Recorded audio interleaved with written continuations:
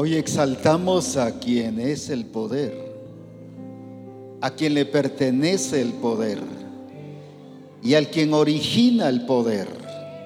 Por eso es que hoy exaltamos y bendecimos tu nombre. Misión Cristiana El Calvario te adora, te exalta, te bendice, reconoce tu señorío como Padre, tu autoridad como Padre.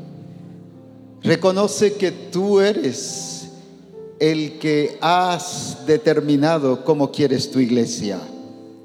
Por eso es que a ti te damos la gloria y la honra y exaltamos tu nombre. Todos los países aquí representados, exaltamos tu nombre. Y como dijera Jesús, aún por los que faltan por venir, pedimos ahora países que vendrán para exaltar y glorificar tu nombre. Gente de las diferentes naciones vendrá.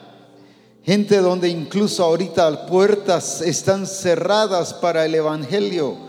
Pero allí, porque tu palabra dice, toda lengua confesará que Jesucristo es el Señor. Y eso lo creemos y está empezando a cumplirse. Por eso te damos la gloria en Cristo Jesús. Amén. Aleluya. Alabado sea su nombre. Pueden sentarse.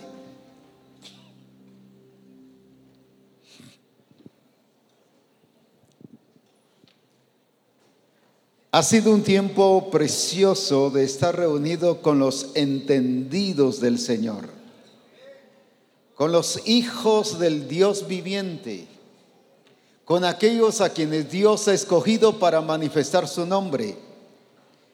Ha sido un tiempo hermoso de estar juntos exaltando y engrandeciendo el nombre de nuestro buen Dios. Por eso es que estamos disfrutando este tiempo de comunión, de armonía, de verles. Nosotros tenemos la bendición y la alegría de verles desde aquí. A veces me encuentro un hermano y me dice, qué bueno, sí te he visto en tal y tal parte. Pues estoy hablando de aquí, de la ubicación. Y se me ha visto, sí, te he visto ahí. Estás de tal lado, estás de este lado, estás en la tercera fila, de ahí para allá. Y me dice, sí me ves, sí. Le digo, por eso te estoy ubicando, te estoy diciendo dónde has estado. Así que para nosotros aquí es una bendición porque tenemos una panorámica general, amplia, de lo que cada uno de ustedes está viviendo y está experimentando. Y por eso damos gloria a Dios por lo que Dios está haciendo. Y de verles a ustedes no solo que son entendidos, sino actuando como entendidos de parte de Dios. Por eso alabo y bendigo al Señor. Gente entendida, gente preciosa en el Señor, y bendecimos al Señor por ello.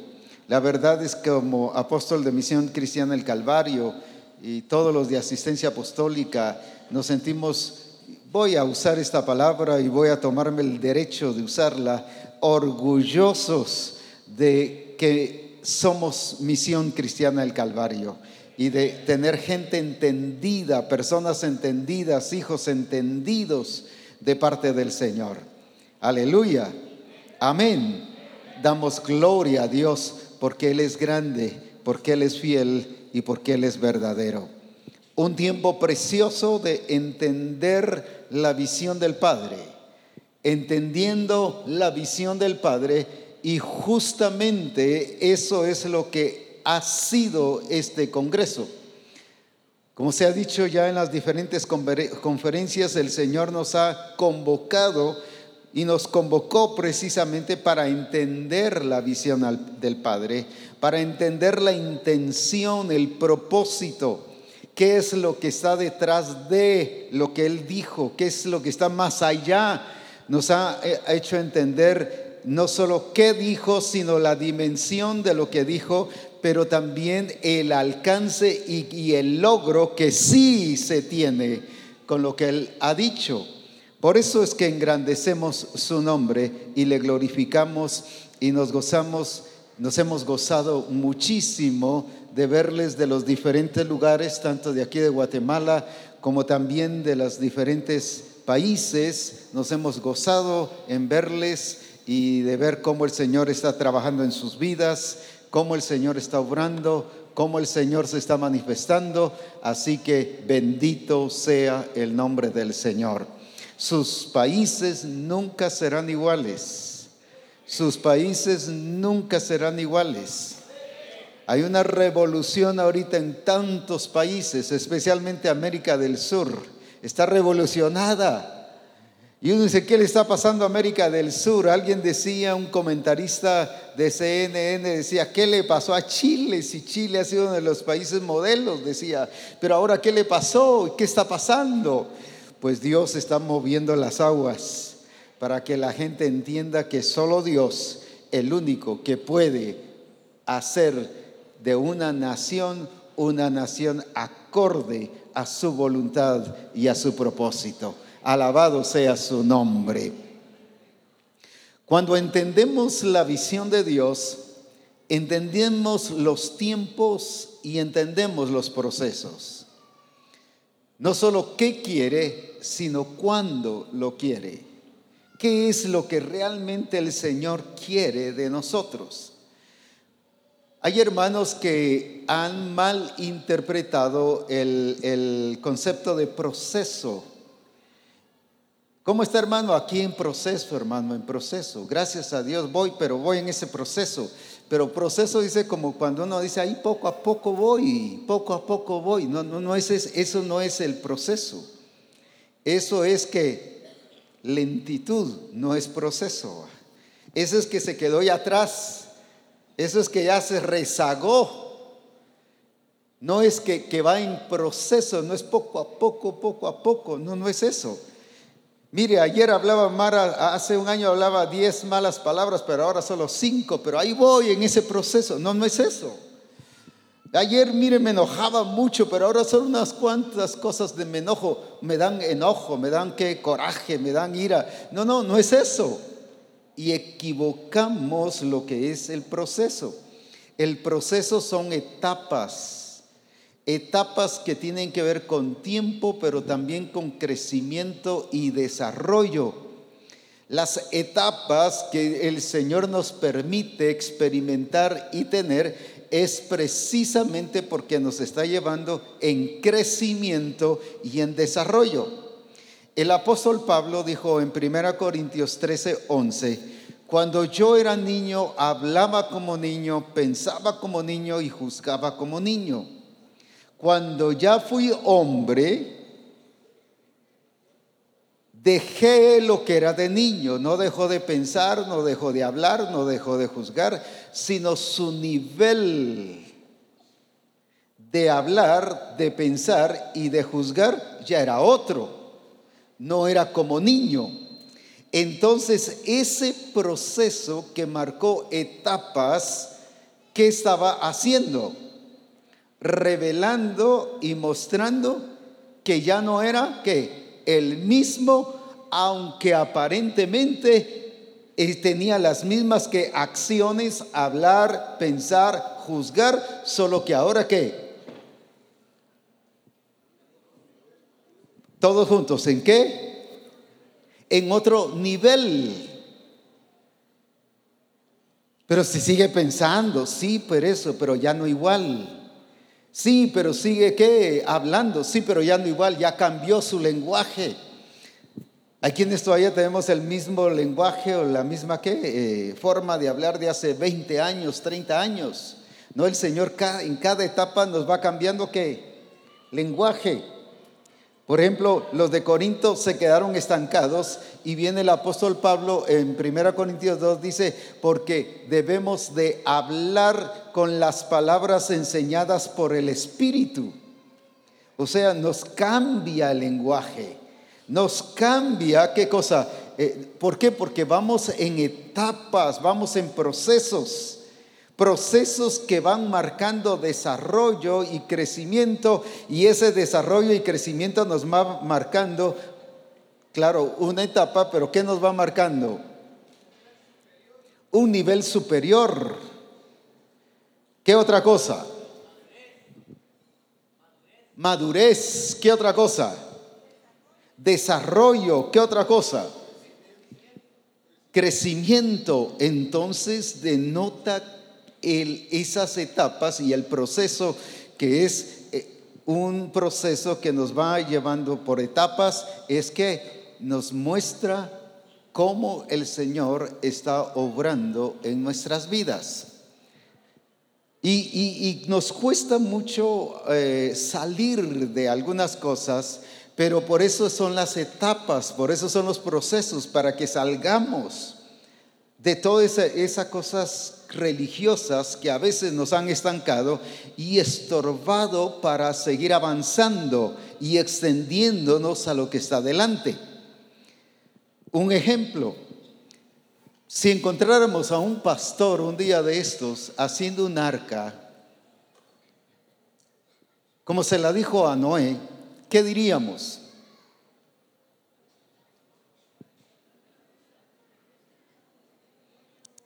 ¿Qué diríamos? Eso fue para Noé. ¿Qué diríamos? Está desfasado en el tiempo. Sí, pero es que el Señor lo dijo. Sí, el Señor lo dijo, pero ¿se lo dijo a quién? ¿Y para quién? ¿Y para qué época? No está actualizado, no va al ritmo del Espíritu Santo.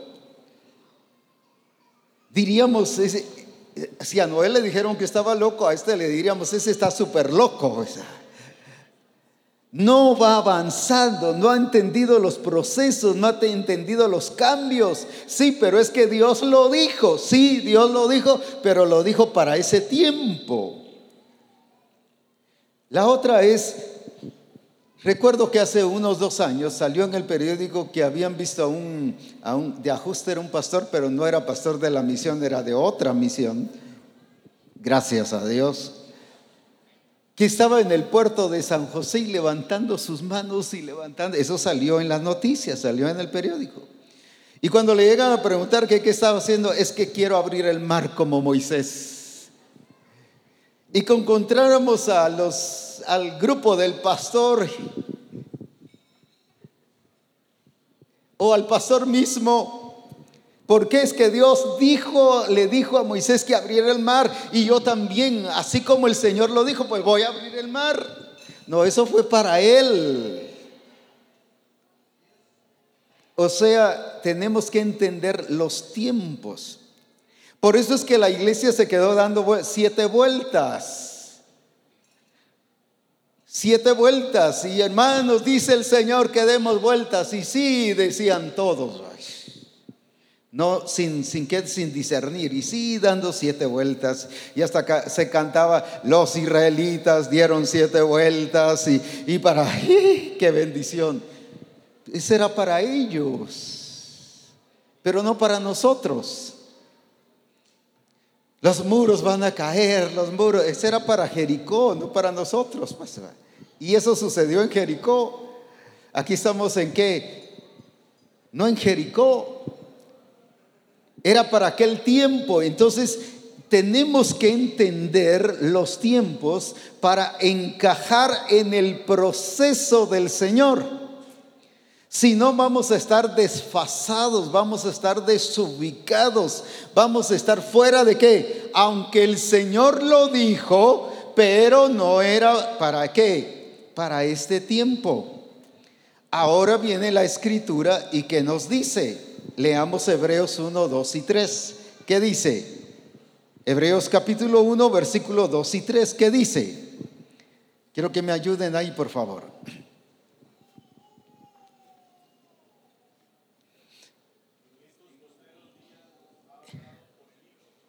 2 y 3.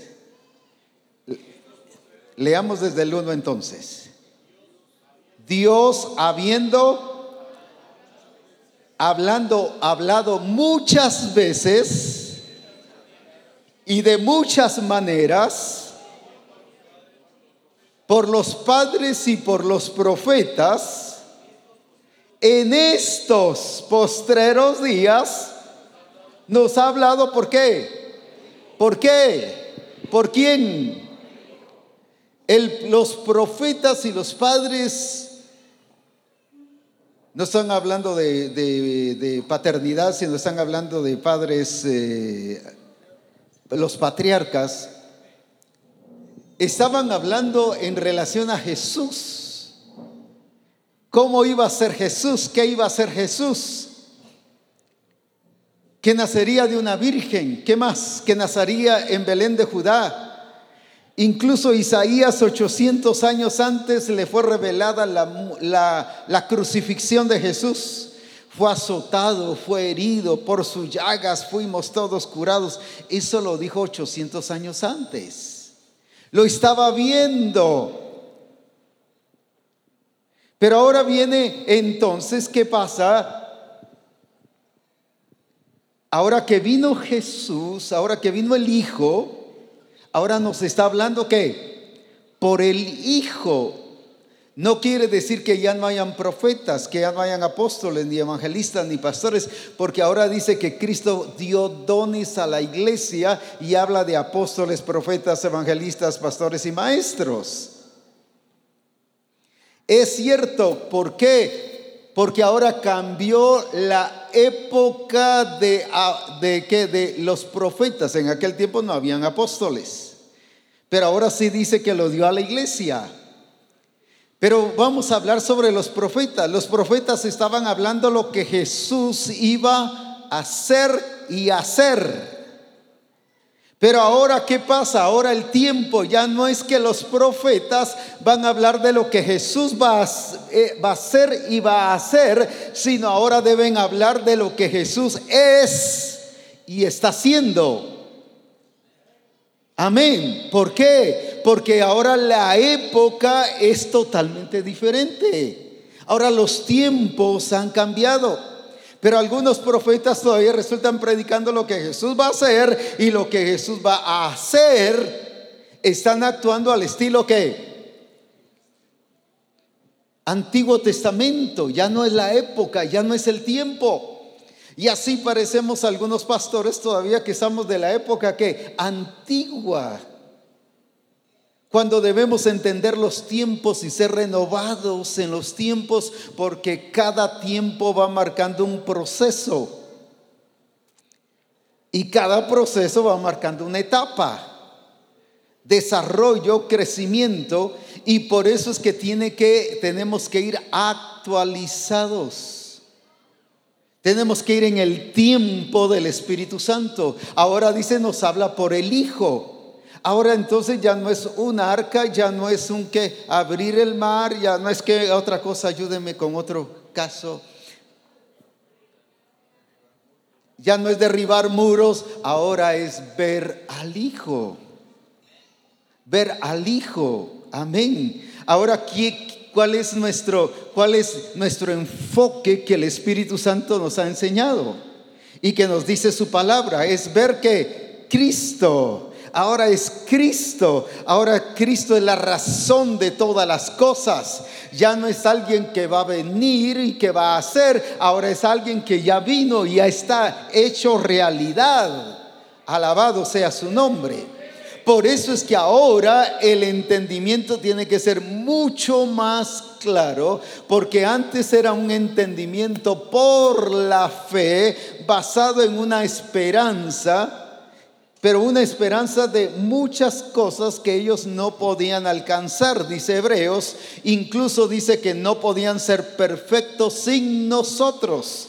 ¿Qué está diciendo con eso? O sea, sin la redención no podían ser perfectos.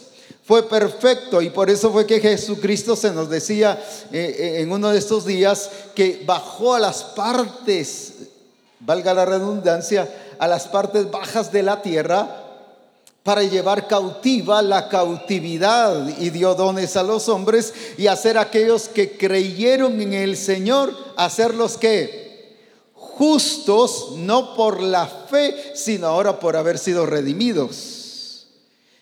Entonces, por eso es que ahora ellos sí pueden ser perfectos, sí son perfectos, sí alcanzan la perfección. Ahora bien, entonces, ¿pero por qué? Porque son etapas.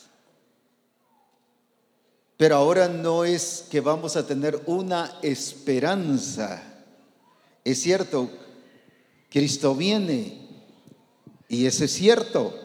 Y sabemos que la iglesia cree que Cristo viene. A mí desde el año 65 me predicaron que Cristo viene. Ya llevamos 54 años y no ha venido.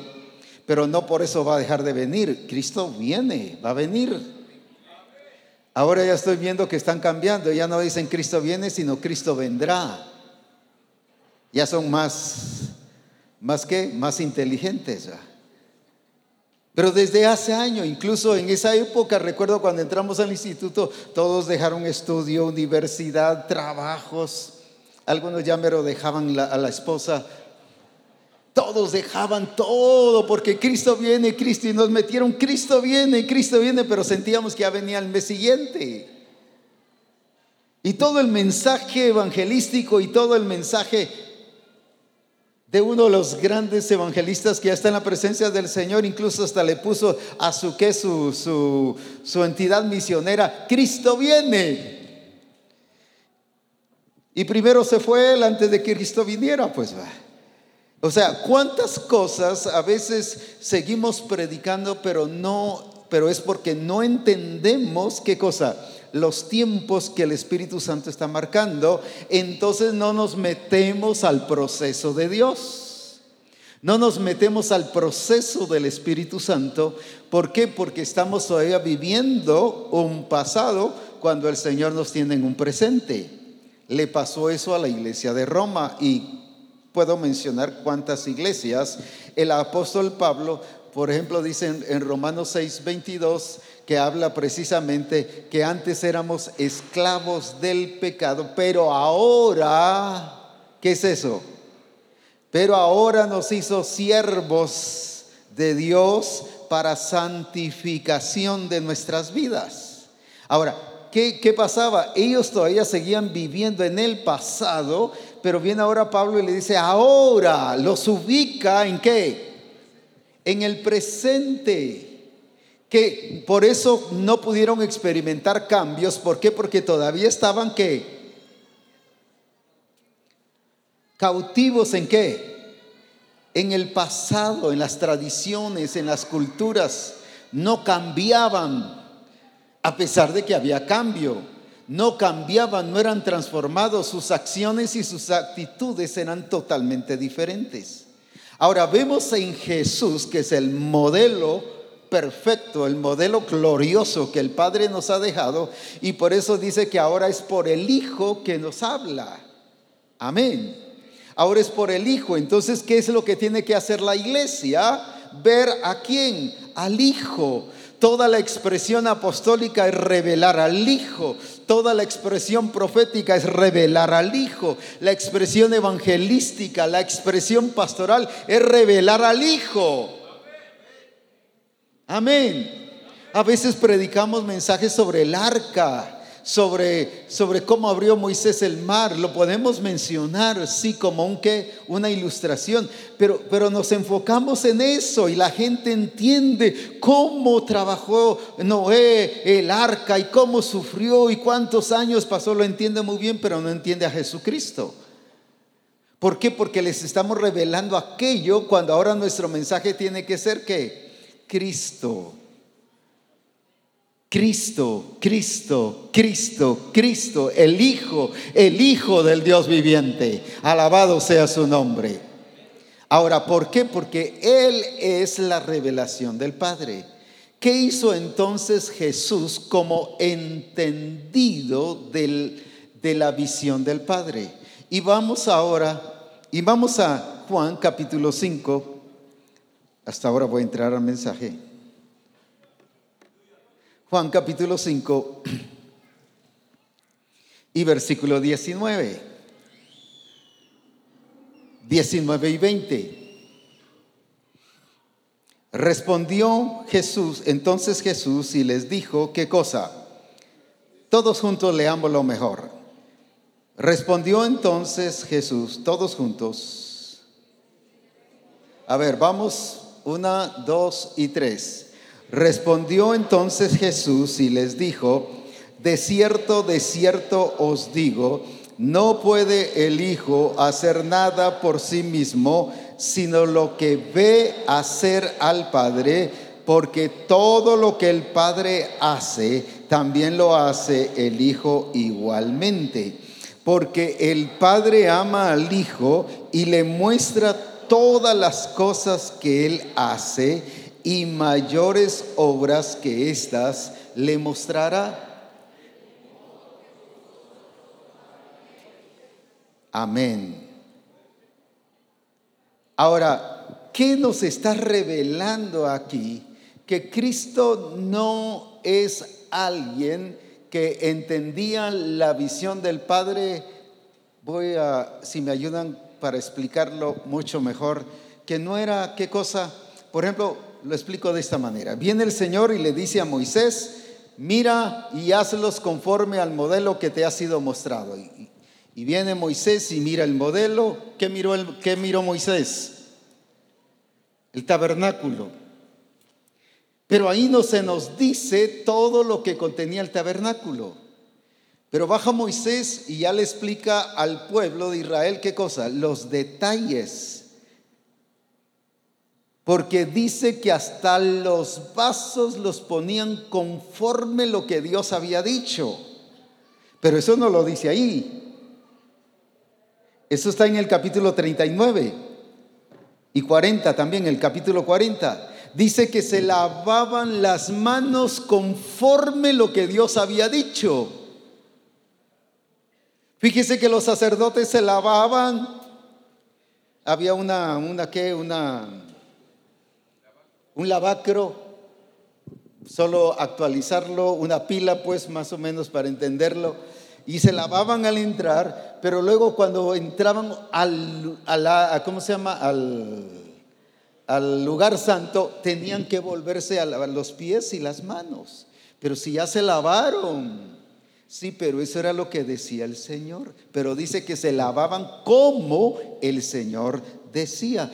Pero en Éxodo no nos dice eso al principio, cuando le dice: mira y hazlos conforme al modelo que te ha sido mostrado en el monte. ¿Qué estoy diciendo con esto? La revelación aquí fue general, y quiero que me ayuden por favor con alguna palabra, pero luego aquí ya vienen los detalles. Entonces, ¿qué vemos de la revelación? Que es que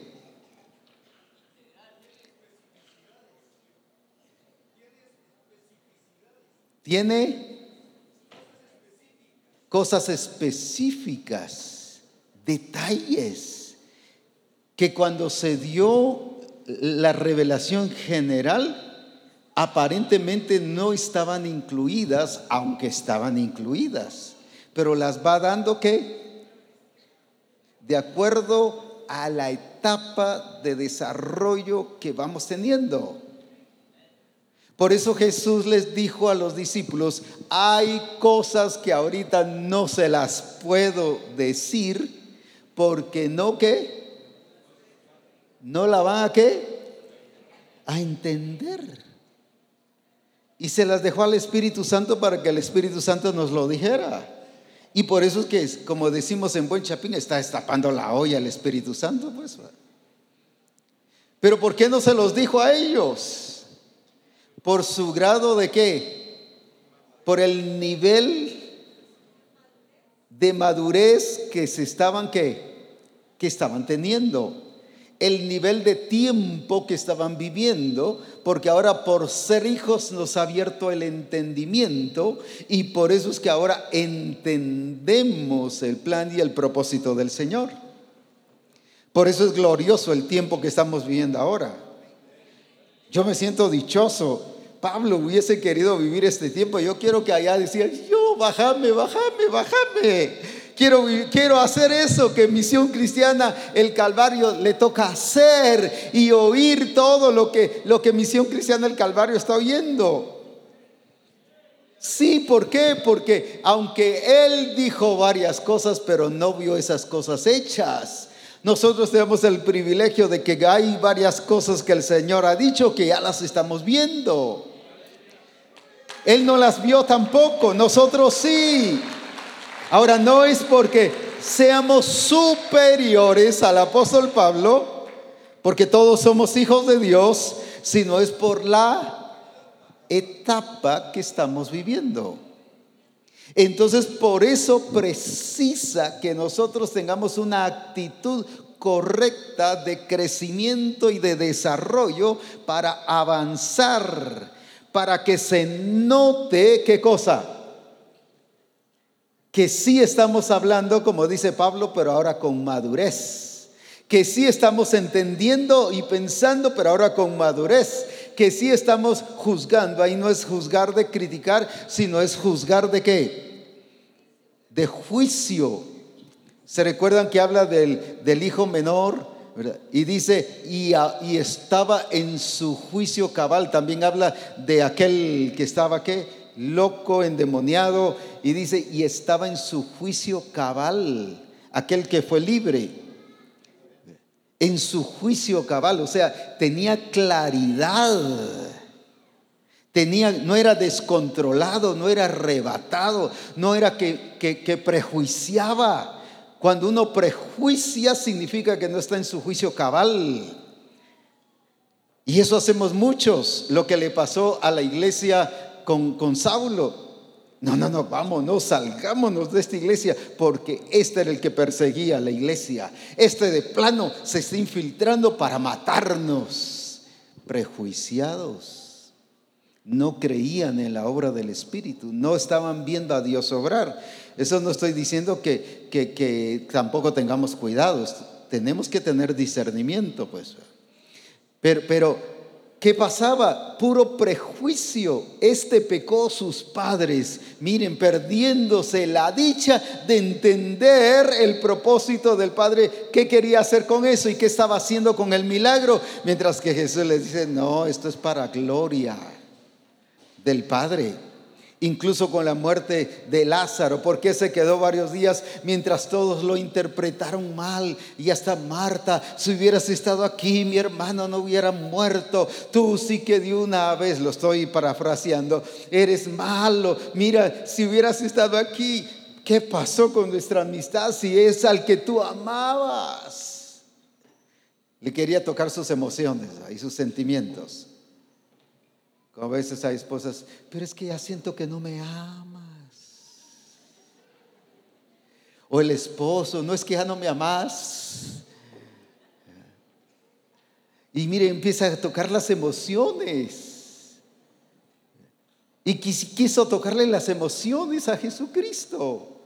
Pero Jesús les había dicho a los discípulos que no es para muerte. No dijo que no se iba a morir, no es para muerte, dijo. En otras palabras, no es de la muerte. Se va a morir, pero no es de la muerte, pues parece raro, sino es para glorificar al Padre. Ahora, ¿por qué no se entendía eso? Porque solo estaban viviendo ¿qué cosa? Y Marta tenía razón cuando dice, en el sentido teológico, escatológico, era una escatóloga bárbara. Porque dice, sí, mi hermano va a resucitar, pero en el día postrero. Pero estaba viviendo el futuro.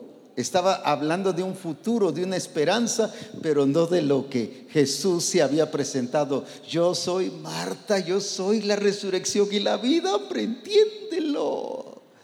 Yo soy, no le dijo yo seré, yo soy, pero no le entendió esa actualización que Jesús le estaba dando.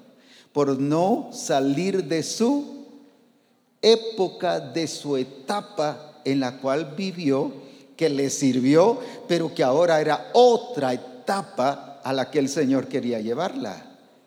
Y ahora le dice, no te he dicho que si crees verás la gloria de Dios, porque ahora era la etapa para ver la gloria de Dios. Esas son las cosas que nosotros necesitamos comprender.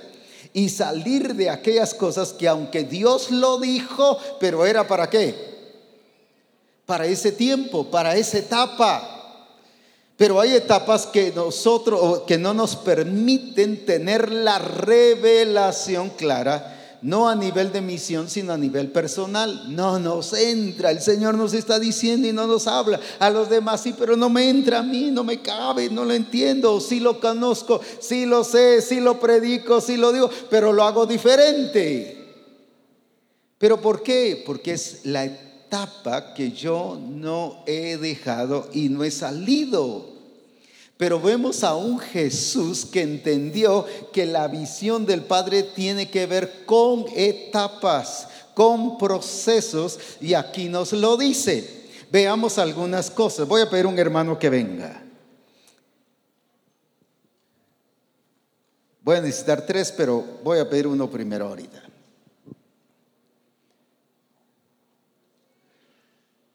Veamos las etapas que Jesús nos muestra que tiene la visión del Padre.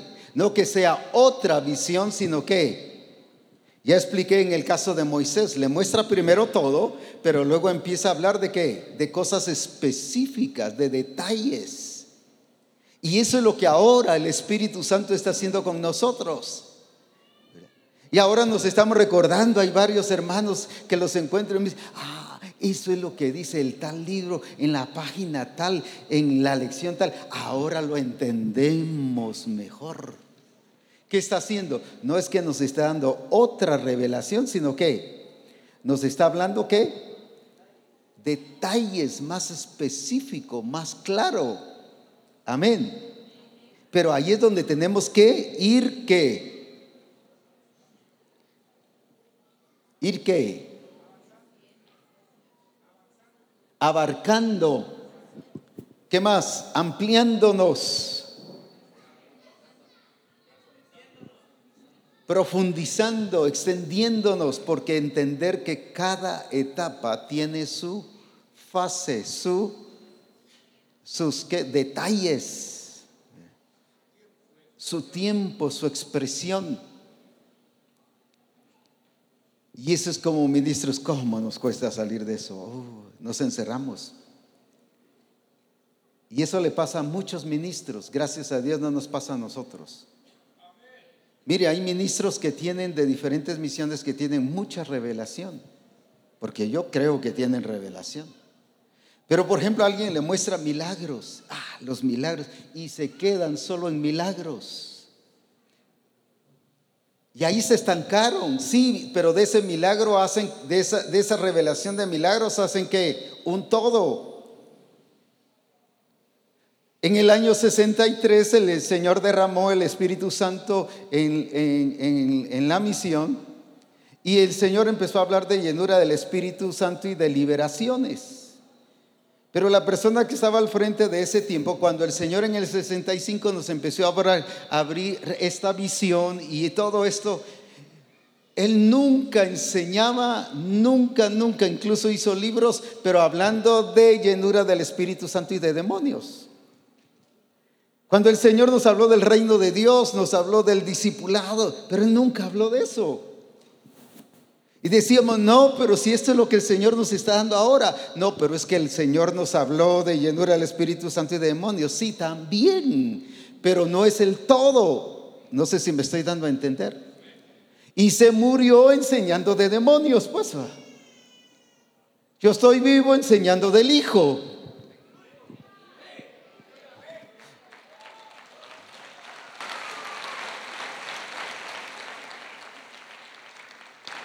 Ahora, por eso, a eso me refiero, que aunque Dios lo dijo, pero ahora dio detalles. ¿Y qué hizo con la visión?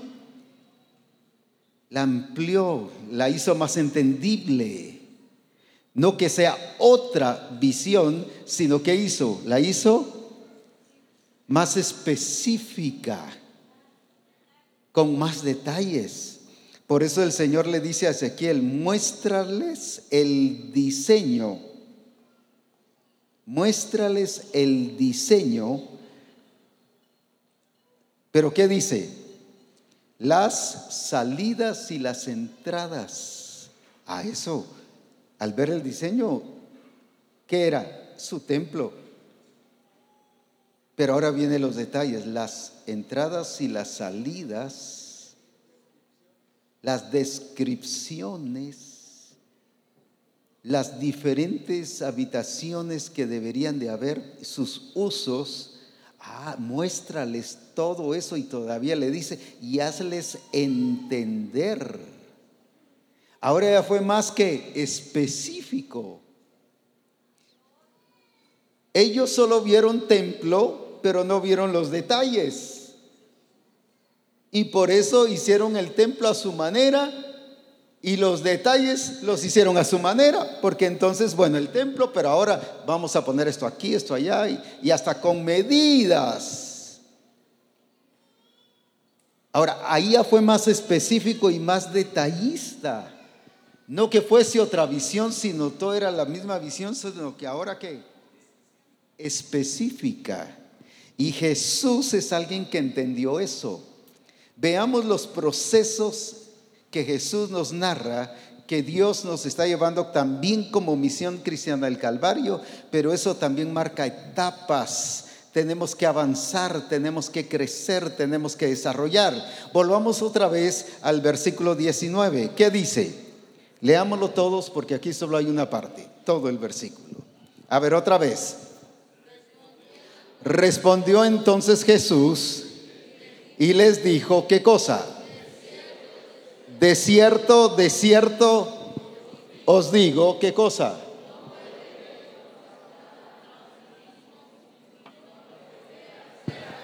Paremos ahí.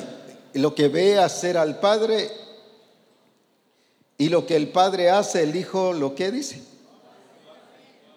Volvamos a repetir ese versículo, esa partecita. No puede, pero todos juntos, por favor, porque esto es necesario entenderlo.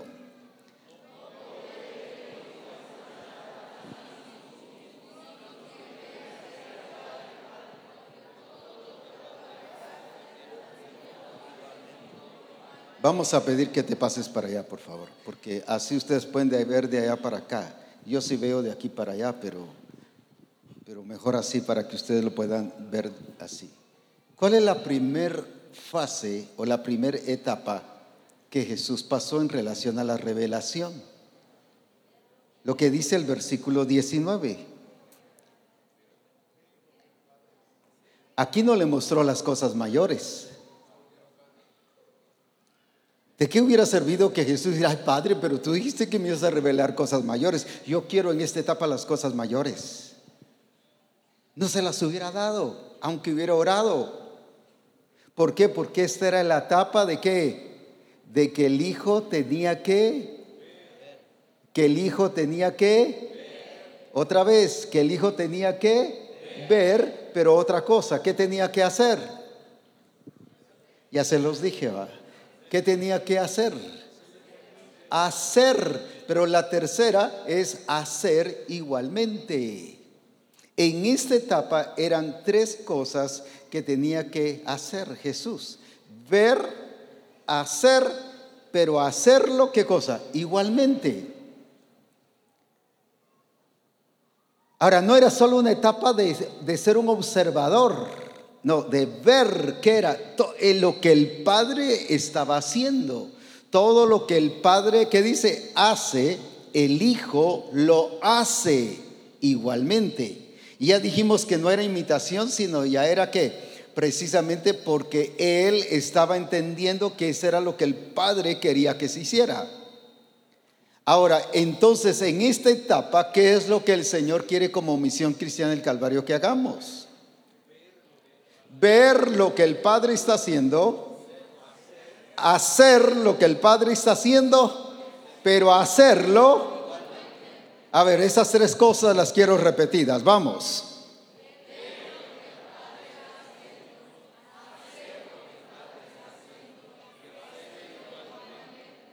Es que yo estoy haciendo lo que el Padre dijo, sí, pero lo está haciendo igualmente.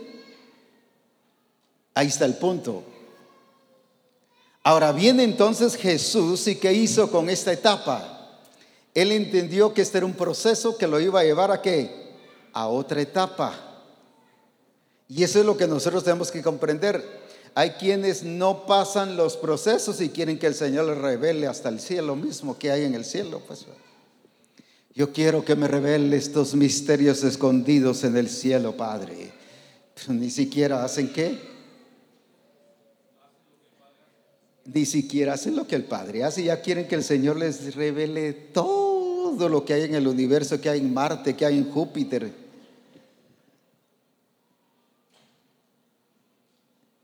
Algo como Felipe, muéstranos al Padre. Querían que les revelara el Padre. Si se los había revelado, no lo habían visto, no había cumplido ¿qué? Esto. Y como quien dice, y mire, cuando una persona no está cumpliendo esta primera etapa es conformista. Muéstranos al Padre y nos basta. Punto. Como quien dice, solo eso queremos y ya nos podemos ir cada uno a nuestra casa. Cuando ve un conformista, ¿qué va a descubrir? No necesita ser profeta para descubrirlo. ¿Qué va a descubrir? Cuando ve un estancado, uno que siempre hace lo mismo, que vive lo mismo, que actúa igual, que siempre ve el pasado, ¿qué le dice eso a usted? Que no está viendo al Padre, que no ha salido ni entrado a esa etapa. Porque el Señor ha metido a la misión para que veamos ¿qué cosa? Lo que el Padre hace, para que nosotros como hijos lo hagamos, pero lo hagamos ¿qué? Igualmente. Necesitamos entender primero esta ¿qué? Esta etapa, entender el proceso, entender qué es lo que el Señor quiere que aquí aprendamos. ¿Y aprendamos a qué? ¿Cuál es la esencia de esta enseñanza? ¿Cuál es la esencia?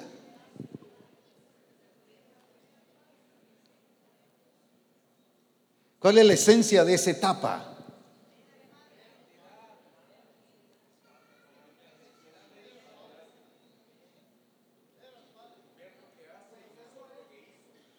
Ver lo que hace y no solo lo que hizo, pero hacerlo igualmente. No solo es ver, sino ser ejecutores. Ejecutores de acuerdo a lo que el Padre quiere. A eso nos está llevando en esa fase. Entonces, yo puedo estar viendo lo que el Padre hace, pero no hacer lo que el Padre hace. Entonces yo digo, bueno, pues yo estoy viendo lo que el Padre hace, así que yo ya pasé esta etapa. No la ha pasado. Está todavía estancado. Está queriendo tener una visión con mediocridad. Solo la mitad, solo una parte. Cuando el Señor nos va a pasar a otra fase, a otra etapa. Cuando veamos al Padre, qué es lo que está haciendo, pero cuando usted y yo lo estamos haciendo igualmente, entonces ¿qué dice el Señor? Ahora sí. Amén. Ahora sí que pasas. Pero si no pasamos,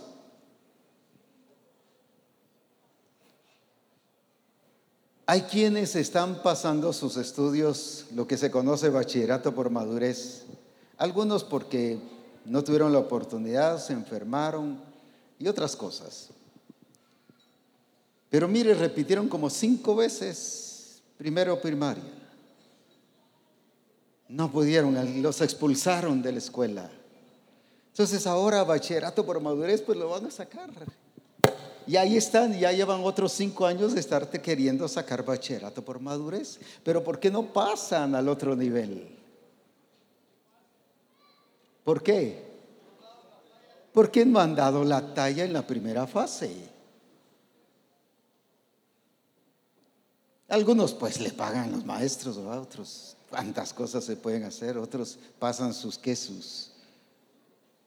Pero en esas etapas de estudiantiles se venden hasta los exámenes y ya los alumnos cuando van a examinarse ya llevan hasta 4 rollitos ahí de exámenes, de los diferentes exámenes, ¿verdad?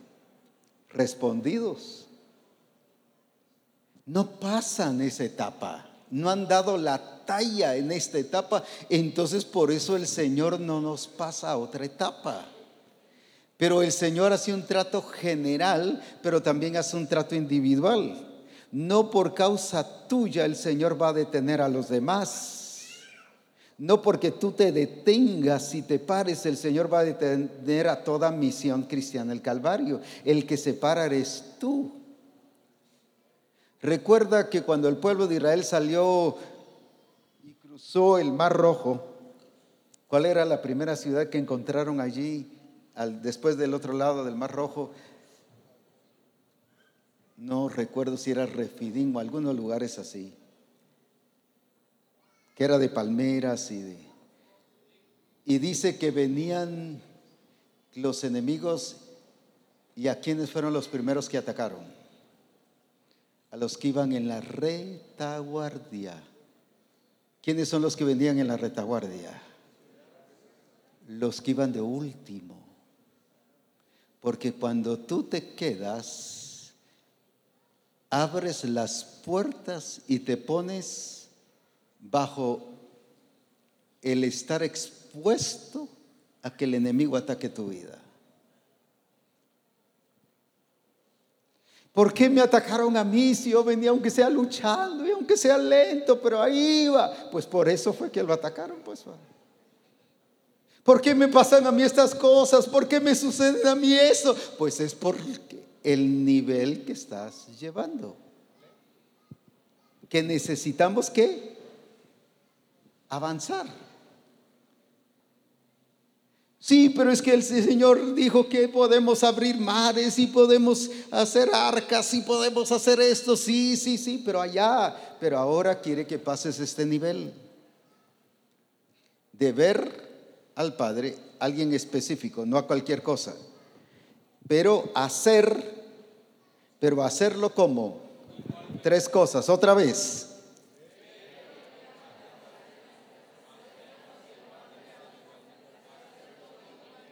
A ver, póngase de pie, Pastor Juan, y así todos vamos a seguirlo. Usted con esa voz ¿de qué? De trompeta sonora, así que pues vamos, todos juntos lo vamos a seguir. Pero digámoslo igualmente: ver al Padre, hacer lo que el Padre hace, hacerlo igualmente como el Padre lo hace. Ahora sí, otra vez, fuerte todos.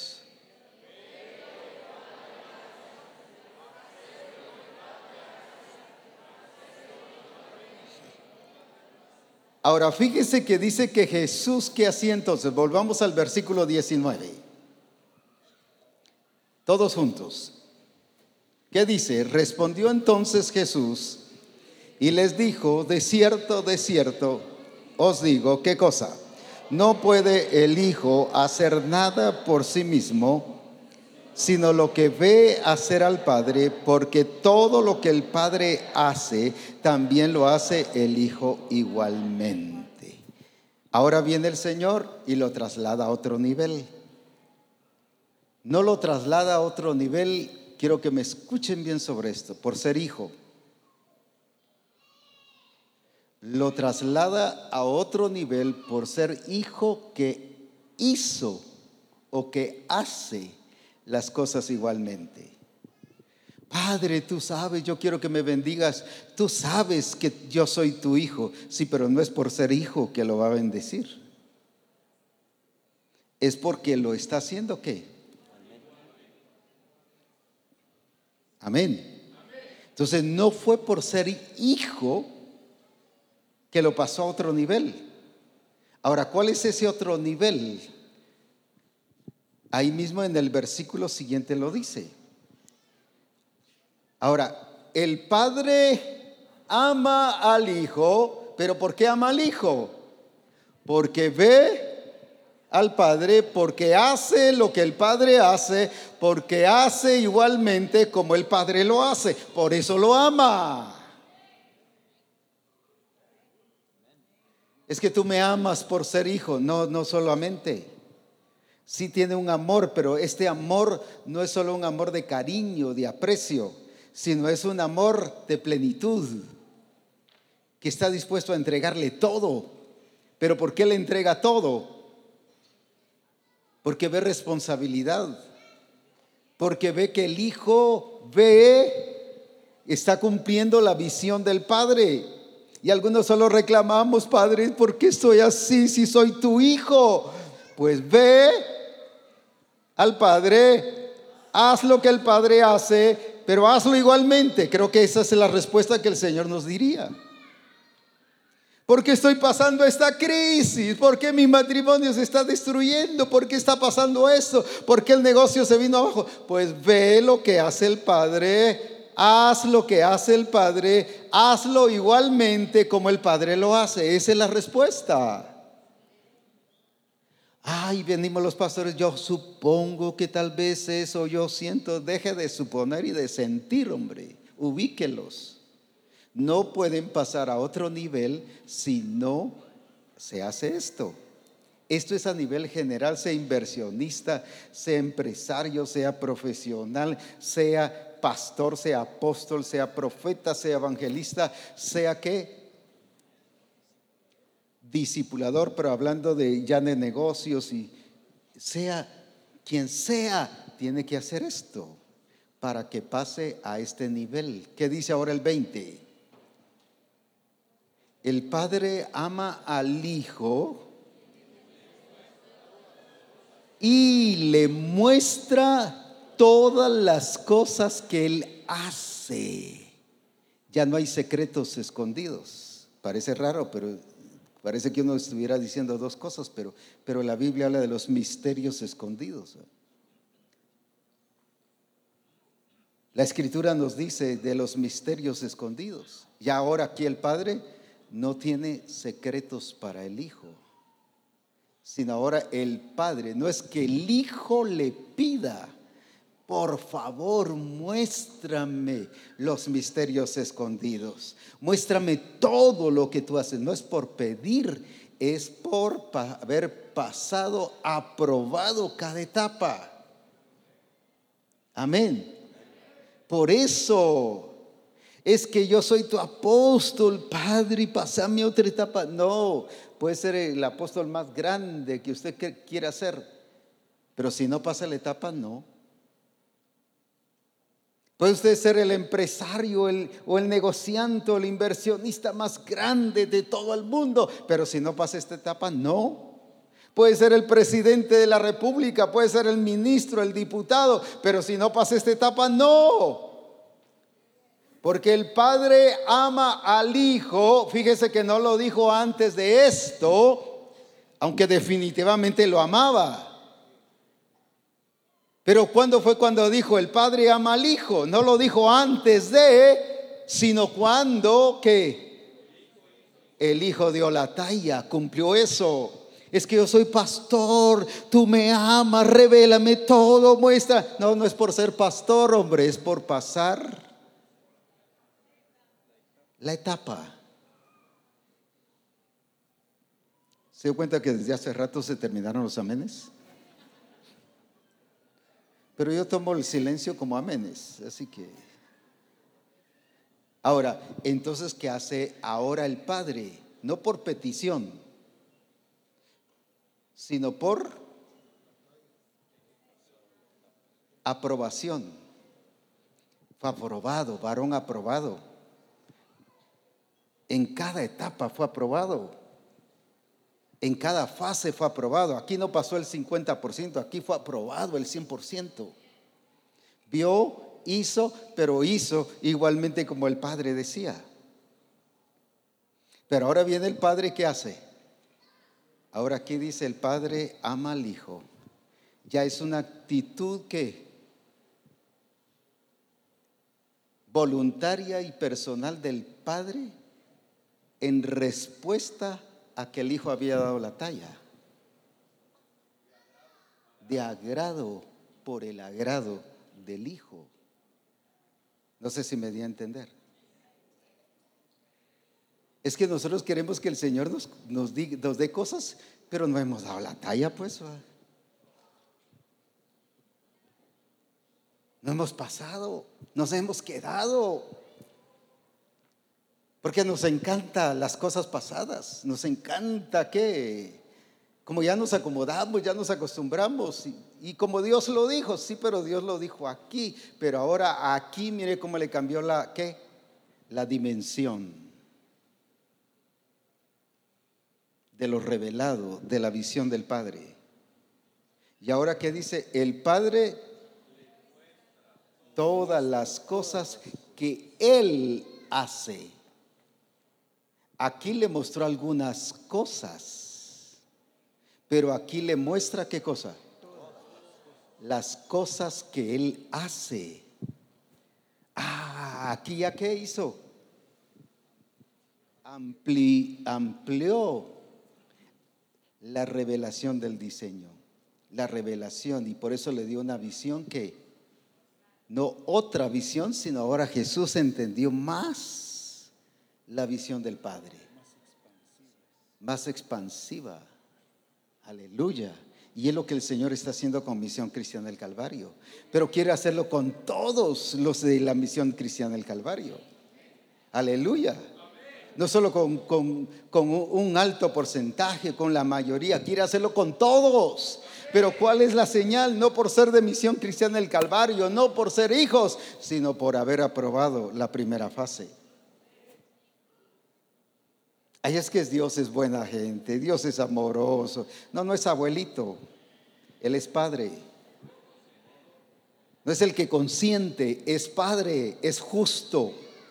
Y por ser justo no nos deja pasar a la otra fase si no hemos sido aprobados.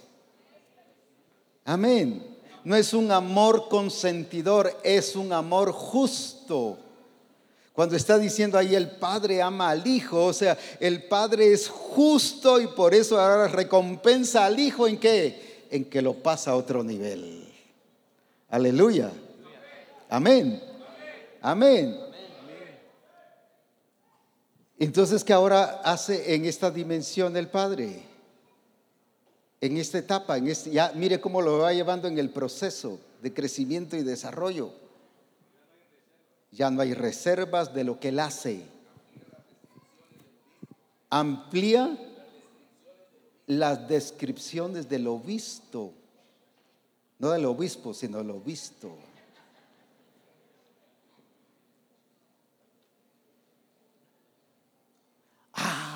Ahora ya no era solo las cosas que Él hace que miraba en este momento, sino ahora viene el Padre y ¿qué?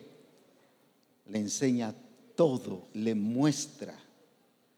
No le dijo todo lo que hace, le muestra todo lo que hace. Y en ese nivel el Señor nos está llevando, nos está mostrando todo lo que Él hace. Y por eso somos privilegiados. La palabra bienaventurado significa privilegiado. Algunos dicen 3 veces dichoso, pero esa es pobreza de descripción de lo que es bienaventurado. Es limitado. En ninguna parte dice que es 3 veces dichoso. Una persona dichosa, ¿quién es? O una persona bienaventurada, ¿quién es? Que se ha realizado y por eso disfruta. Es agradable. ¿Por qué? Porque él está ¿qué? Realizado. Eso es una persona bienaventurada. Y por eso ahora viene el Padre y con agrado le muestra todas las cosas. Aleluya. Amén. Ya está más amplia. ¿Qué cosa? Lo que al principio le había ¿qué? Por eso hay varios hermanos que dicen, ahora sí entiendo, como nos dijera el pastor Nelson de un pastor, hace 23 años que ahora entiendo que si es de Dios la revelación. Pues, ¿qué decía un pastor? Ahora, ¿qué es lo que el Señor nos está llevando? No dándonos otra revelación, sino haciéndola más que ampliada, entendible, que los detalles ya los que entendamos mejor. Aleluya. Amén. Amén. Ahora viene entonces el Señor y lo traslada para esta fase, porque esta fase le está marcando una etapa, pero esta etapa tiene que ver con tiempo. Esta etapa tiene que ver con ¿qué? Con la actitud. Aquí ya no es la misma actitud. Aquí ahora ya es una actitud de madurez, ya es una actitud mejor, ya es más sana, más libre, expresa ¿qué? Más santidad, expresa más que compromiso, ya no solo involucrado. Aquí no está aquí no es solo un involucramiento que, hablando de la iglesia, parcial, sino aquí es un involucramiento total. Desde aquí debe empezar un involucramiento total, pero aquí ya lo expresa en ¿qué? En otras palabras le está diciendo, cuando le muestra todas las cosas, lo que quiero es que no hagas algo, lo que quiero es que lo hagas todo. Eso es lo que le está diciendo a Jesús, y eso es lo que Dios le está diciendo a Misión Cristiana del Calvario. No te conformes con hacer algo, haz todo lo que el Padre hace. Amén. Es que yo por lo menos estoy haciendo algo. Eso es, ni siquiera es esto, eso es pasado. Por eso es que le muestra todas las cosas. Pero ¿para qué le muestra todas las cosas que él hace? Porque ya aquí no le tuvo que estar resaltando de hacer, porque ya aquí traía el principio, el hijo de ¿qué? De hacerlo. Aquí voy a decir en ya vio el Padre que ya no necesitaba Jesús ver, hacer igualmente, sino ahora le muestra todas las cosas que el Padre hace. ¿Por qué? Porque ya sabía que esto iba a pasar, que él lo hace igualmente. Amén. Entonces, si aquí lo hizo igualmente, Jesús venía también con ese principio y con esa disciplina de que todo lo que el Padre le mostrara, todas las cosas que él hace, ¿qué iba a pasar aquí también? Las iba a hacer igualmente. No que por haber pasado de una etapa tenía que dejar lo demás.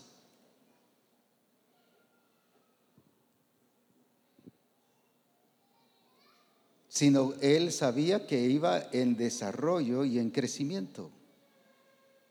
Aleluya. Amén. Pero ahora mire qué lindo es el Padre. Cualquiera hubiera dicho, bueno, pero si ya le está mostrando todas las cosas, qué bonito. Qué dichoso Jesús.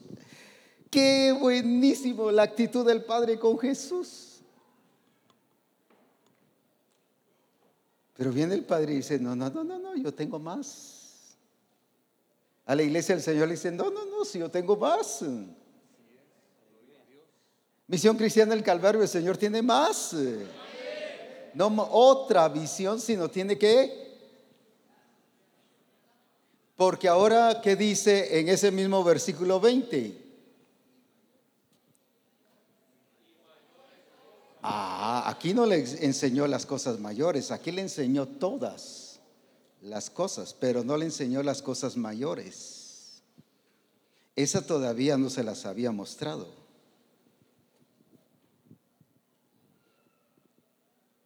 Aquí voy a decir solo para darme a entender, aquí le enseñó las cosas que el Padre estaba haciendo cuando él lo miraba. Voy a decir así solo por darnos a entender algunas cosas en el momento en que lo miraba. Pero aquí ya no era solo que algunas cosas, aquí fue todas, pero ahora la tercera etapa que es, y mayores obras que estas, ¿qué dice? Le mostrará.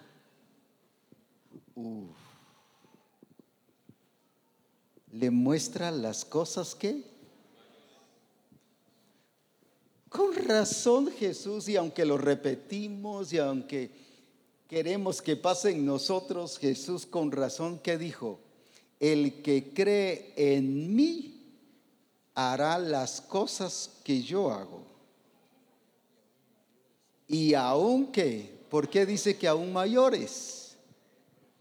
Porque a él le fueron que.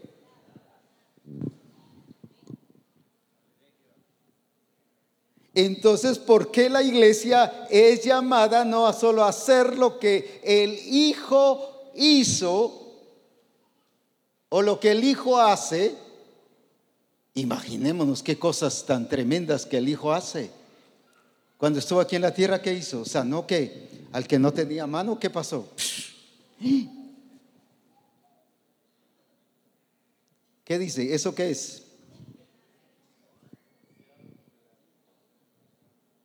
Que sanó, ¿qué dice? A los mancos. ¿Y qué es sanar a los mancos? Crear. Mire, aquí es otro nivel, ya es el nivel creativo de Dios.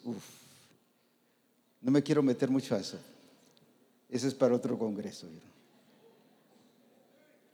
El nivel creativo de Dios era el que Marta no lo estaba viendo. Marta solo estaba viendo el nivel de lo que era. Si hubieses estado aquí, mi hermano no hubiera muerto. Pero ahora que ya se murió, ¿ya para qué? ¿Para qué? Lo vio como limitado, pero como final. No, el Señor le quería mostrar las cosas mayores y le enseñó lo creativo de Dios, del Padre. ¿Por qué? Porque tuvo que hacer a un Lázaro nuevo. Si no, solo ya estaba ¿qué?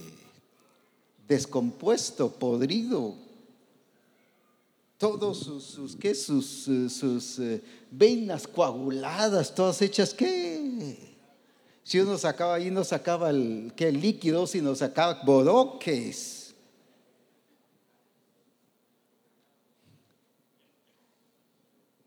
¿Y todo qué? Todo descompuesto. Entonces, para que saliera así todo chilerón, todo qué, con energía, así, aquí estoy atado, pero aquí estoy con vida. ¿Qué hizo el Padre? ¿Qué le reveló? Esa es la gloria. ¿No te he dicho que si crees verás la gloria de Dios? Este es el nivel de esa gloria de Dios, de esas cosas mayores. Y él dijo que los que creen en él, y los que creen son los hijos, y lo voy a explicar. Dice, mas a todos los que le recibieron y los que creen, les dio potestad de ser hechos hijos de Dios. Entonces, ¿quiénes son los que creen? Los hijos. Entonces, cuando dice y los que creen, no solo harán las cosas que yo hago, sino cosas mayores. ¿De quiénes está hablando? De los hijos, entendidos en la visión del Padre, que no se quedan estancados en esta fase y en esta etapa. Si esto es lo que el Señor quiere, esta es la visión del Padre, pero aquí la vemos como un todo. Cuando el Señor nos quiere llevar en este crecimiento y en este desarrollo. Amén. Para revelarnos su gloria.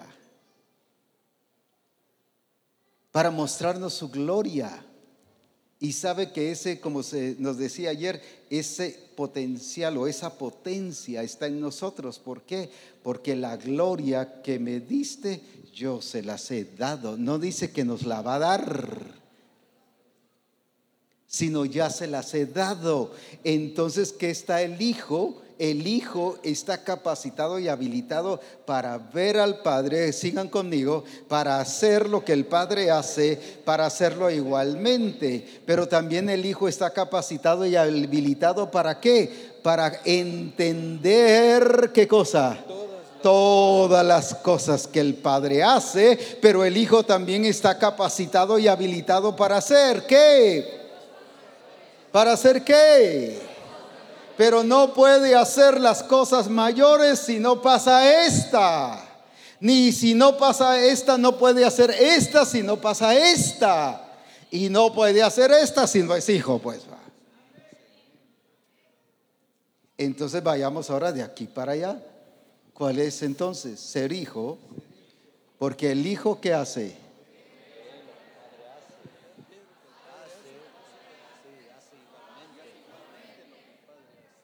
Pero ahora el Señor nos quiere llevar ¿a qué? Como dije, no es Padre, revélame todo lo que tú eres. No, no es por orar, no es por pedir, es por haber pasado este nivel, por aprobación. Varón aprobado por Dios, dice la Escritura. Aleluya. Pero ahora esto también, ¿por qué es?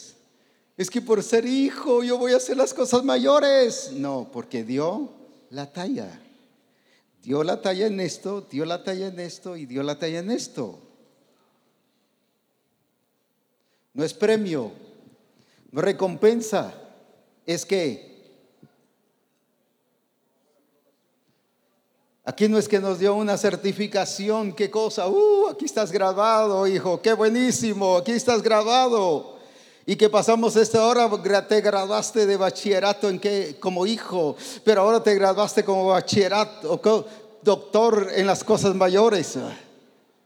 Sacaste un doctorado en las cosas mayores. No es por eso, no es premio, no es graduación, es que aprobación. Es que ahora sí me he portado bien, así que el Señor me tiene que dar las cosas mayores. No, no es eso, no es premio. Es porque lo estás viviendo, lo estamos viviendo, lo estamos ¿qué? Ejecutando.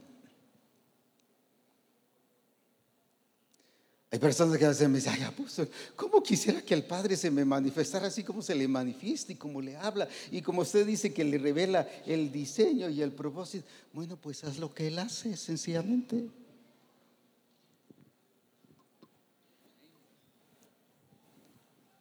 ¿Cuántos años necesito? No, no es cuántos años, es qué estás haciendo. Es ver lo que el Padre hace, hacer lo que el Padre hace y hacerlo igualmente. Entonces, ¿qué va a hacer el Padre? No por regalo, ni por recompensa, ni premio, sino por aprobación. Es que el Padre te va a amar. Y porque te va a amar a ese nivel, ¿qué cosa? Te va a mostrar todas las cosas que Él hace.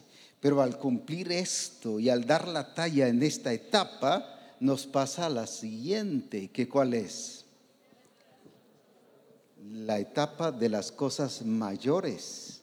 Aquí es la etapa donde dice cosas que ojo no ha visto, ni ha oído, ni ha subido a corazón de hombre, son las que Dios, escucha bien, y escucha bien, es que la palabra no se confunde, me emociona, me goza la palabra, la disfruto. Son las cosas que Dios ha preparado a los que lee. Ay, el Padre me ama. Lo vemos de un amor sentimental. No, aquí es un amor por aprobado. No sé si me di a entender. No es por ser hijo, es por qué. Por aprobado. Entonces volvamos a lo mismo. Aquí dice, el Padre ama. Ahí deténganse, ama al Hijo y le muestra todas las cosas. Pero ahora ¿qué dice? Cosas que ojo no vio, ni oído ha oído, ni ha subido a corazón de hombre. ¿Pero para quiénes? Para los que Él tiene preparado, para los que lee. ¿Qué entonces? Para los aprobados. No los que pasan con 60, con la calificación mínima. Ay, es que por lo menos 60, pero gané. No, hombre, falta un 40%, entonces no está aprobado. En la universidad sí lo aprueban, pero en el reino de Dios no, pues. Ni con 99.99.99, no lo pasa. Entonces, fíjese que todo este amor que habla aquí y que habla aquí, no es un amor de padre a hijo. ¿Cómo se le llamaría ese amor? Un amor que filial, sino es un amor por aprobación, por ser hijo aprobado. Por eso es que cuando él le dijo: este es mi hijo amado.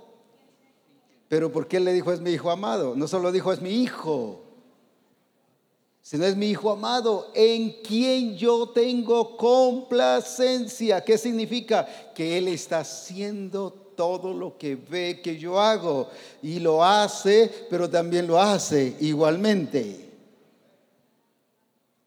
Hay pastores que queremos tener una iglesia conforme la visión del Padre, pero no la vamos a tener. ¿Por qué?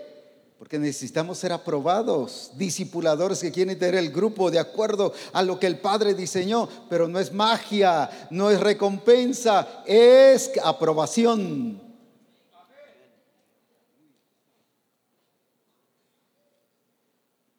¿Por qué usted va a tener un cuerpo que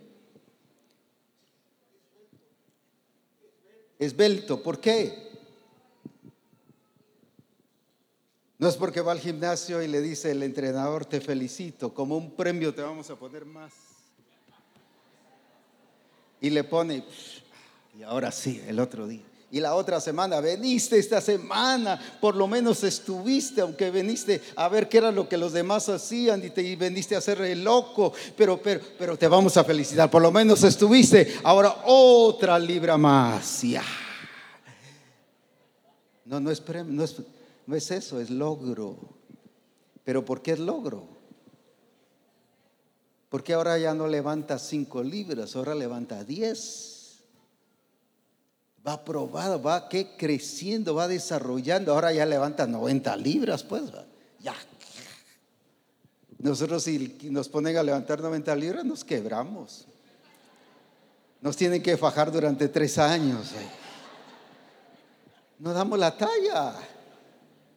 Pero ¿por qué hay gente que llega a dar la talla? Porque va en proceso y entiende las etapas y las va aprobando.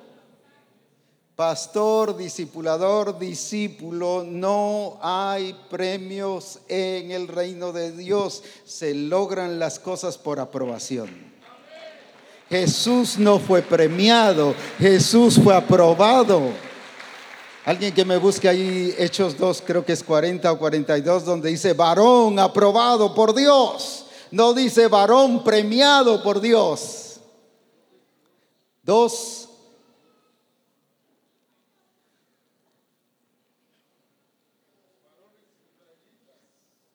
2:22. Varones israelitas, oíd estas palabras. Jesús Nazareno, ¿qué dice? No dice premiado, no dice recompensado, no dice que es por arte de magia.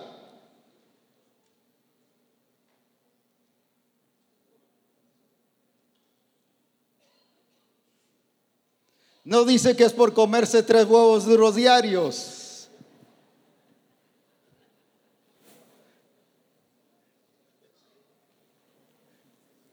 Es por dar la talla en la visión del Padre. Varón aprobado. Fue aprobado en esto, entonces lo pasó a esto. Como aprobó esto, entonces lo pasó a esto. Aleluya. Donde ya es su gloria, su plenitud, donde Él ya se expresa. No solo le muestra todas las cosas, sino ya se expresa como el todopoderoso y glorioso Padre. Alabado sea su nombre. Para libertar a la creación necesitamos no llegar solo en esta dimensión, necesitamos llegar en esta dimensión. Para ir a las naciones necesitamos llegar en esa dimensión, porque nos vamos a encontrar. Fíjese, si usted va a un país musulmán ahorita y evangeliza, lo degollan. Pero dice el Señor que hay que predicar en todas las naciones. El Señor nos va a llevar a esas naciones. ¿Y cómo vamos a ir todos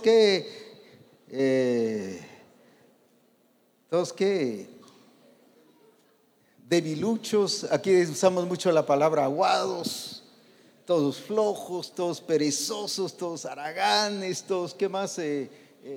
inseguros, tímidos, y mire que le llegamos con el que, no sé cómo se llama esos líderes de musulmanes o árabes, y mire, aquí venimos para hablarle del reino de Dios, que ahí mismo,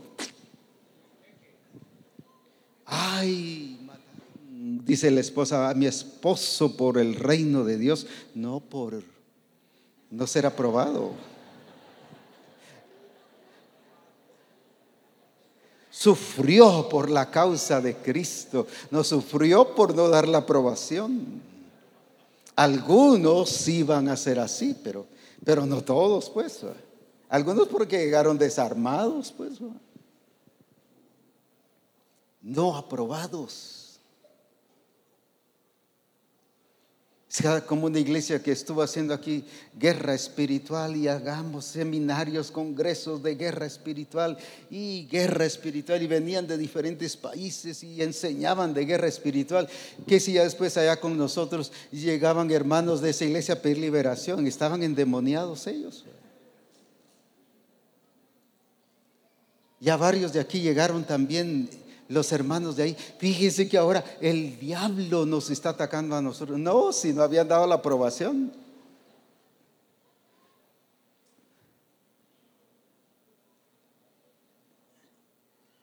Lo que el Señor quiere es que vayamos siendo aprobados. ¿Y qué significa aprobados? Dar la talla, hacer el 100% de cada etapa. Entender que hay procesos, que hay etapas, y que no es que si aquí paso con un 50% de deficiencia, aquí me voy a recuperar. No, no es así. Aquí tiene que llegar totalmente, que no es como aquel dicho del mundo: en el camino se arreglan las llantas.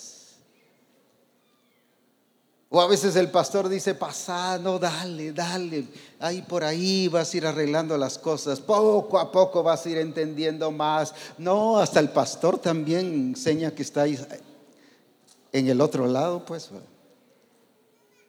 Hasta el discipulador, cuando le dice así a los hermanos: no se preocupe, no, fíjese que solo le pegué a mi esposa, pero ya voy cambiando. No se preocupe, va a ir cambiando. Ya, quizás significa que el pastor está volando bajo, que el discipulador está volando bajo. No, no es por eso, no es que poco a poco, no, es por aprobado.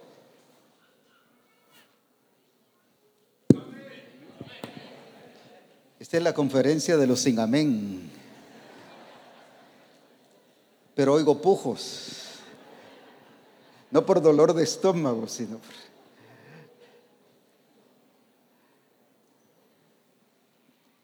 varón aprobado. Ahí mismo nos muestra, leamos ahora los 2 versículos seguidos para que vean ese seguimiento que el Señor tiene. Todos juntos, si me pudieran dar un micrófono para acá, por favor, agradecería, para que alguno de los hermanos, sea el profeta Ronnie o el pastor Juan,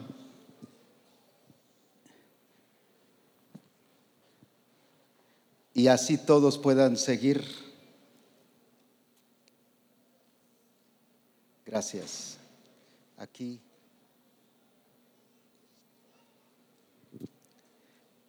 A ver, todos juntos. Un americano, por decir todos, decía toros, toros, toros. Todos juntos. A ver, vamos a seguir al profeta Ronnie, leyendo el 19 y el 20.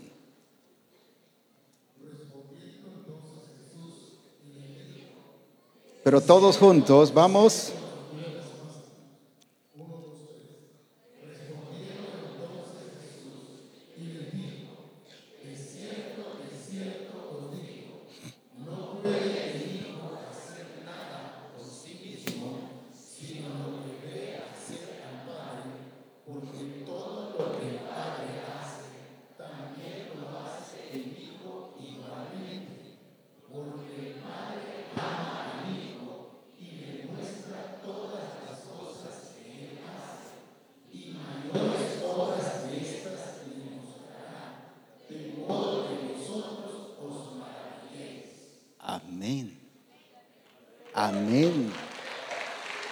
¿Esto para quién es? Cuando dice ahí del Hijo, ahora no solo vea al Hijo, sino ahora véase usted como hijo, porque somos hijos. Amén. Entonces léalo otra vez, ahora sí, Pastor Juan, pero ahora desde la perspectiva de hijos, pero nosotros, yo. Amén. Muy bien, vamos pues. Amén. Vamos juntos, hermanos. 1, 2, 3. Respondió entonces Jesús y les dijo: de cierto os digo, no puede el Hijo hacer nada por sí mismo, sino lo que ve hacer al Padre, porque todo lo que el Padre hace, también lo hace el Hijo igualmente, porque el Padre ama al Hijo y le muestra todas las cosas que Él hace, y mayores obras que éstas le mostrará, de modo que vosotros os maravilléis. ¿Qué es lo que quiere que Misión Cristiana del Calvario llegue a experimentar?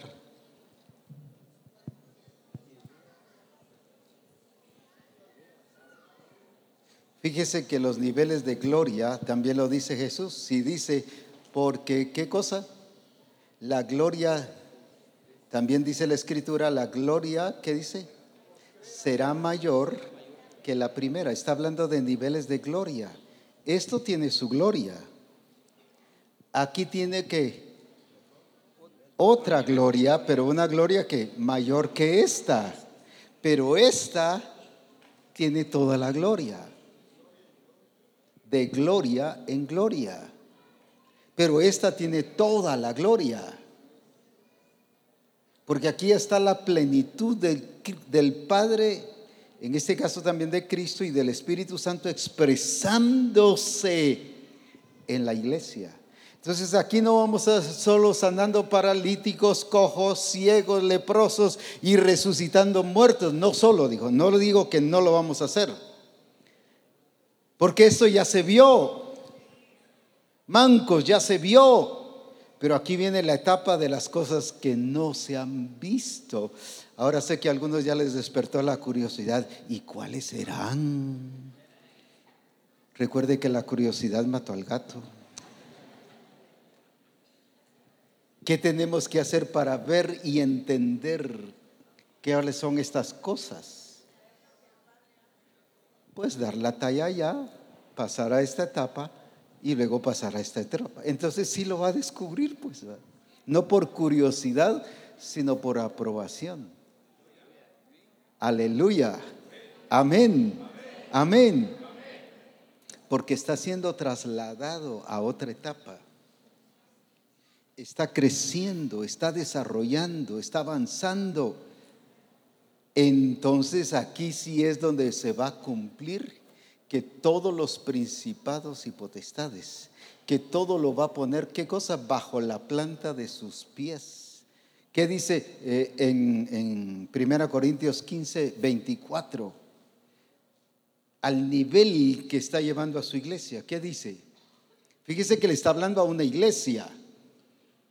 Le está hablando a la iglesia. ¿Qué dice? Luego el fin, o sea, luego el qué cosa, el propósito, cuando entregue el reino al Dios y Padre, cuando haya suprimido todo dominio, no algo, todo dominio, toda autoridad y potencia. A ver, suprimido ¿qué? Todo dominio, toda autoridad y potencia. ¿Suprimido qué?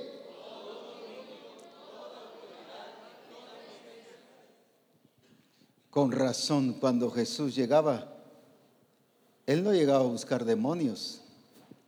Los demonios lo buscaban a Él. Y le salió al encuentro, dice un qué. Y le dice, fíjese que aquí fue la reacción de los demonios. Hay hermanos y pastores que van a buscar demonios para echarlos fuera. En este nivel es que los demonios llegaron a Él. Y hasta le revelaron que sabían el diseño, la visión del Padre. Has venido a destruirnos. Sé quién eres, el Santo de Dios. Sabían a qué había venido Cristo. Pero no fue porque Jesús fuera demonio en el nombre de Jesús. Te ato en el nombre, iba caminando, te ato. ¿Cuántos de nosotros entramos hacia algún lugar? Te ato, te reprendo. Los principados y potestades que están aquí. Ahora ato esa oscuridad, esas tinieblas que hay en este país. Y no entró así. Son niveles bajos de ministración. Jesús entró, ¿qué? Aparentemente normal, natural. Aparentemente digo para los demás, pero viene, ¿qué hace? Movió, revolucionó todo lo que estaba en esos lugares. Así es como la presencia de la iglesia va a influenciar en las naciones. Aleluya, no yendo en un nivel bajo de ministración. No estoy diciendo malo, sino en un nivel bajo de ministración, sino en un nivel de cosas mayores, donde se van a suprimir todo dominio, toda autoridad y toda potencia. ¿Quién lo va a hacer? La iglesia. ¿Pero qué iglesia? De los entendidos. ¿Pero qué entendidos? Que son aprobados, que entienden que no es por premio, por recompensa, sino que es por qué, por aprobación, por dar la talla. Pastor, ya sal del lugar que tú has estado.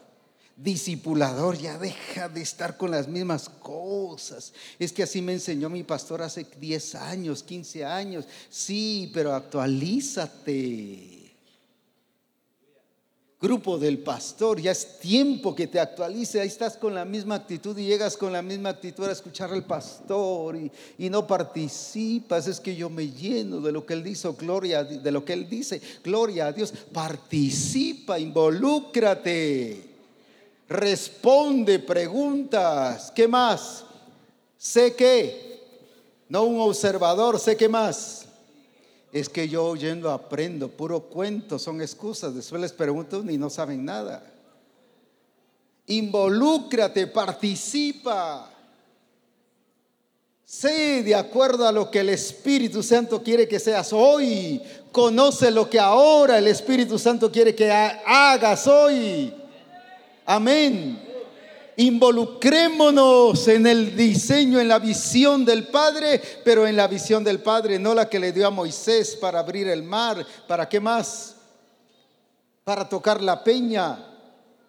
Usted toca la peña y le aseguro que no pasa nada. ¿Por qué no pasa nada? Pero si Dios lo dijo y se lo dijo a Moisés, sí, pero eso era para él, por eso no pasa nada. Dios no nos ha dicho que toquemos peñas. Dios nos ha dicho que veamos al Hijo. Aleluya, qué glorioso.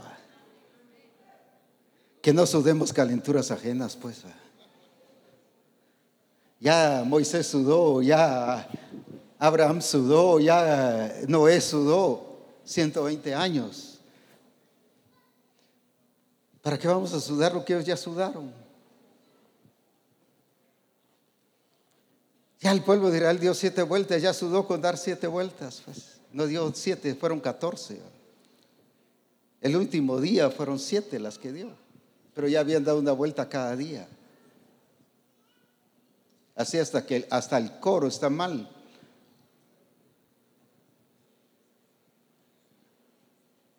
Y todavía el hermano que lo hizo, el Señor me reveló eso. ¿Cómo le va a revelar algo malo? Algo que está mal. Y sí, dice la iglesia, y se involucra y la canta, no hombre. Pero ya no sudemos lo que no nos toca a nosotros, ni tampoco vamos a sudar con esto, porque dice que su voluntad es buena, es agradable y es perfecta. Aleluya. Su carga es ligera. Amén. Mi yugo es fácil y ligera mi carga. Así que si suda con esto es porque está haciendo esfuerzo humano. No tiene por qué sudar. Ahora se ha dado cuenta, para que veamos, ahora se da cuenta que los nuevos convertidos, Dios los está trayendo y se están convirtiendo. Antes, ¿cómo costaba que se convirtieran? Había que traer un evangelista, pagarle su pasaje, su hotel, y mire, gastaba. Una vez me dijo un hermano de otra misión, porque yo fui parte de la Alianza Evangélica durante muchos años, y me dice uno de los hermanos que había traído a un hermano y que le costó la campaña 30,000 quetzales, dice, y solo uno se había entregado al Señor. Ese hermano es de los 30,000, dice. Y así le pusieron, así era conocido.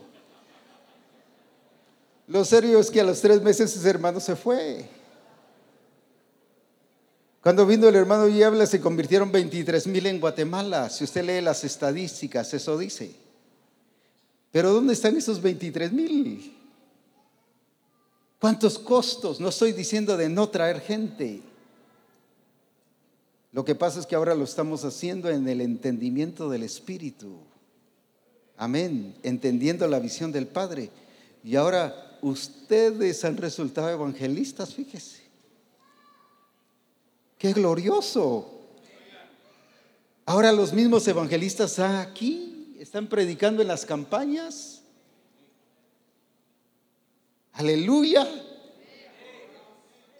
¿Cuánto costó ese hermano que se ha convertido? Esos 12, 15, 20, 60. No 30,000, ¿va? No es el hermano de los 30,000. ¿Por qué? Porque todo ahora su carga es ligera, su yugo es fácil. Entonces, ¿para qué complicarnos la vida? Pastor, no se complique la vida. Discipulador, no se complique la vida. Iglesia, no se complique la vida, hombre. Hagamos esto. Jesús nos envejeció a los 33 años. Se fue más joven. Pero ¿sabe por qué? Ya algunos se preocupan que a los 20 años les están saliendo las patitas de gallo por ahí, ya empiezan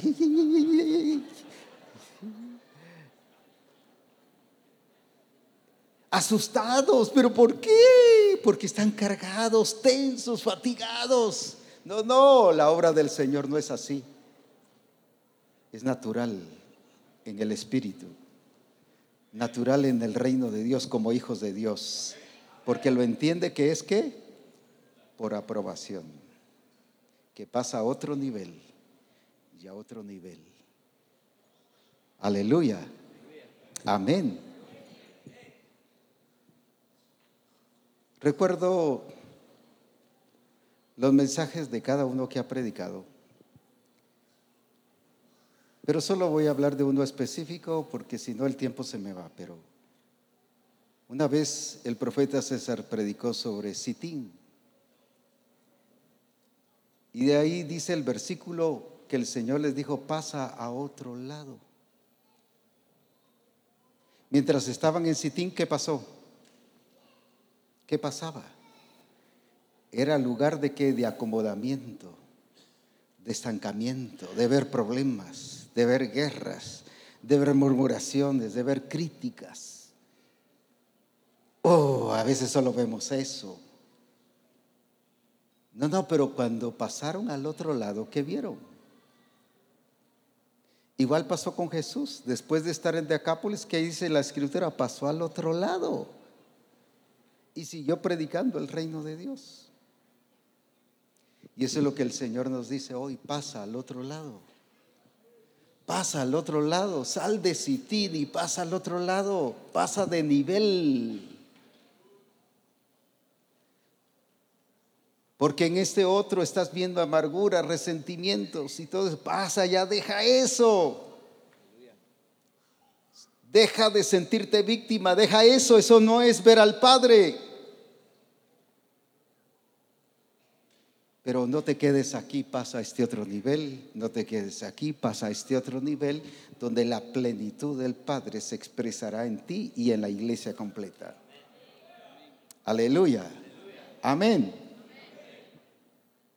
Alabado sea el Señor. Gloria a Dios. Pongámonos en pie. porque ya me emocioné y hasta ahorita estoy entrando al mensaje. Allá. El Señor hoy te dice, pastor, pasa al otro lado. Ya pasa a otro nivel. Pasa al nivel de las cosas mayores. Pero no es solo porque ahora ya me pasé, ya estoy en otro nivel. No es por brinco, es por aprobación.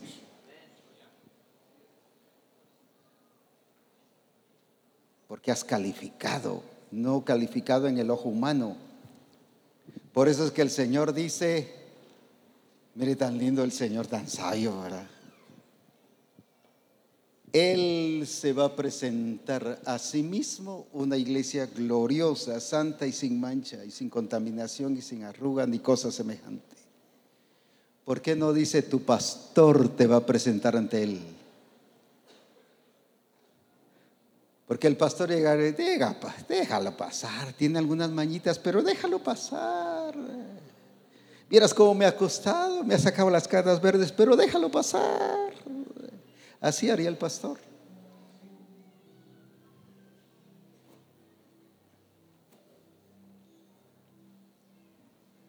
No, él se la va a presentar, porque no va a ser por opinión de los demás.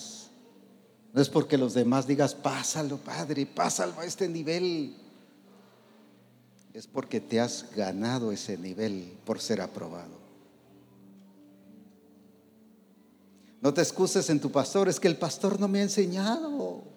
Ya deja de excusarte.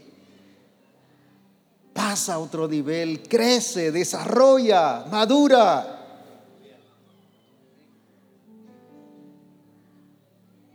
No puedes llegar ante el Señor cuando Él se presente a la iglesia y decir, es que el pastor no me lo dijo. De todas maneras, fuera, no te conozco. Eso no te va a librar. O el pastor de distrito no me lo dijo, no nos metió. Eso no te va a librar. ¿Por qué vas a llegar gloriosa, santa y sin mancha? Porque has pasado todos estos niveles. El Señor nos dice hoy, pasemos al otro lado, pasemos a otro nivel, pasemos a la dimensión del Padre, porque estamos viendo la visión del Padre. Jesús vio la visión del Padre y vio que el Padre lo estaba llevando a otro nivel. Y eso es lo que el Señor le dice hoy a Misión Cristiana El Calvario. Pasa a otro nivel. No porque tú quieras, sino es porque quieres agradar al Padre, porque el Padre quiere no solo mostrarte todas las cosas, sino mostrarte su plenitud y expresarse en ti y en mí con su plenitud. Así que ya no me mires, pasa a otro lado. Es actitud, es determinación. Pasa a otro lado. ¿Quieres quedarte ahí o quieres venir aquí o como tú quieras o como el Señor te guíe? Pero hazlo, pasa a otro lado, pasa a otro nivel. Deja de estar en Sitín.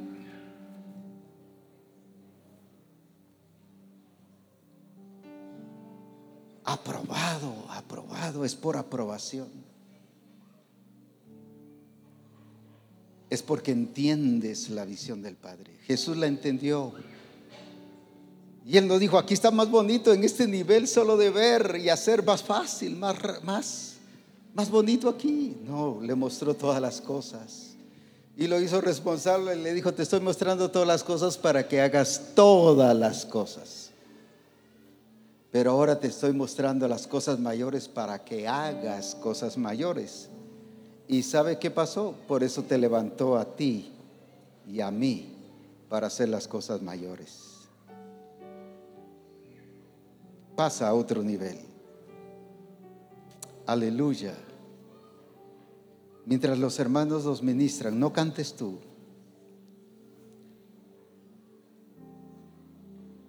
Ahora es el tiempo que tú te metas, que tú lo hagas, que tú pases. El Señor te va a llevar a ese nivel de la gloria mayor, no por oración, no por pedirlo, es porque has dado la talla. Has dado la talla. Estamos dando la talla como misión. Glorioso su nombre. Aleluya. Santo eres en todo, perfecto y sublime eres. Gobierna sobre todo, todo se sustenta en Santo eres en todo, perfecto y sublime eres. Gobierna sobre todo,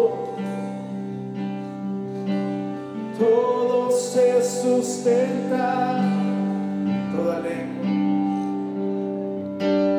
Toda lengua confesará que eres el Rey, eres el Rey. Toda lengua confesará que eres el Rey.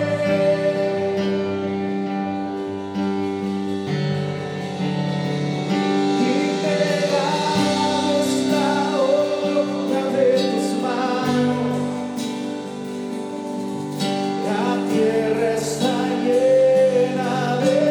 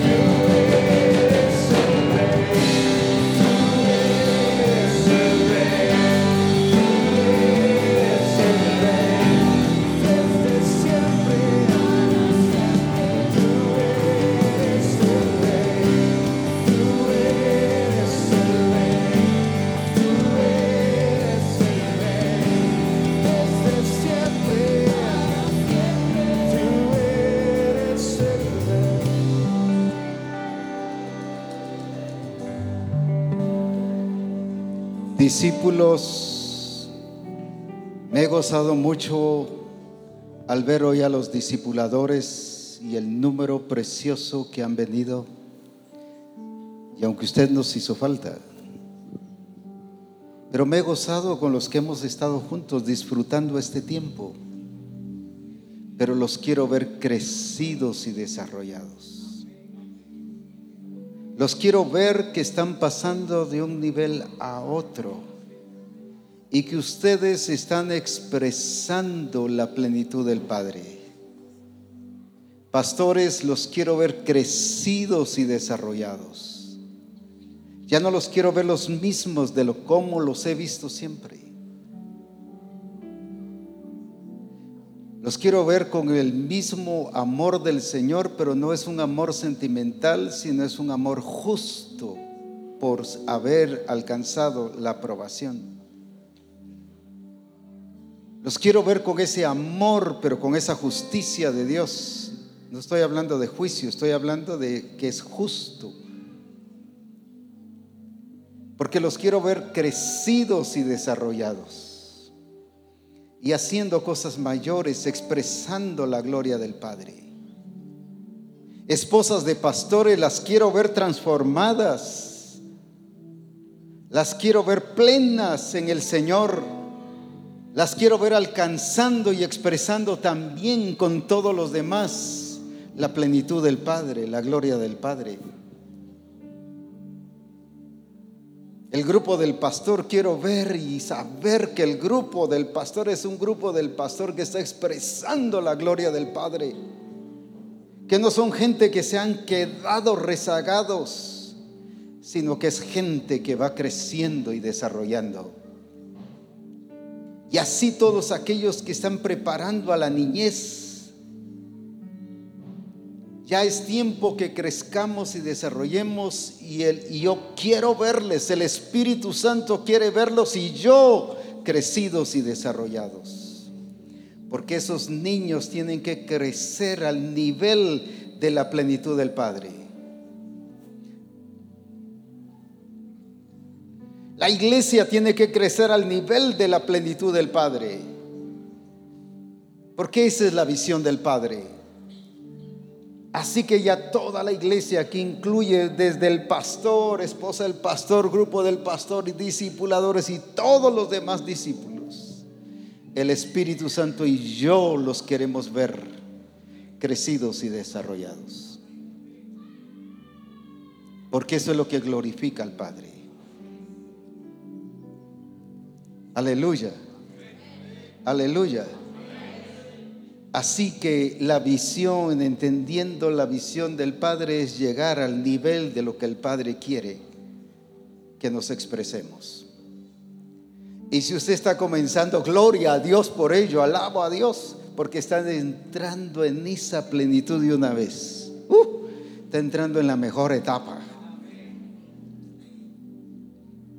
A mí me enseñaron errores, legalismos, religiosidades, dogmas. Esa fue mi escuela. Filosofías. Pero mire el nivel ahora de lo que usted está recibiendo. Así que lo que puedo ver en usted no es porque usted tenga que esperar 52 o 54 años para llegar a este nivel, es porque ya está llegando a ese nivel. Mire la dicha, lo glorioso que tiene la nueva generación. Aleluya.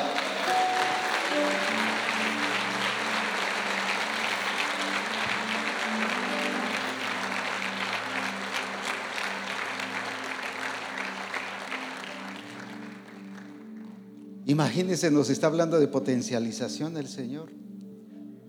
Yo apenas lo vi en la prevocacional y en la universidad y nunca se me quedó ni lo entendía. Y ahora el Señor nos está hablando de eso. Mire la dicha que usted tiene al entrar de lleno a todo esto, lo que el Señor nos está mostrando. Pero no solo nos gocemos por esta generación nueva, por usted y todos. Entremos en ese plan, entendiendo la visión del Padre. Cantemos nuevamente. Santo eres en todo, perfecto y sublime eres tú, gobiernas sobre todo, todo se sustenta en ti, Santo. Santo eres en todo, perfecto y sublime eres tú, gobiernas sobre todo,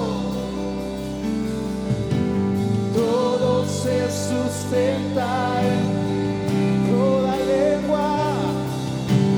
Toda lengua confesará que eres el Rey, eres el Rey.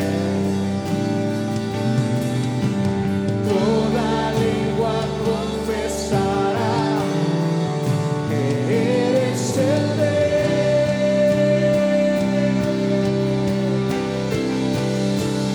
Innegable es la obra de tus manos, la tierra está llena de ti,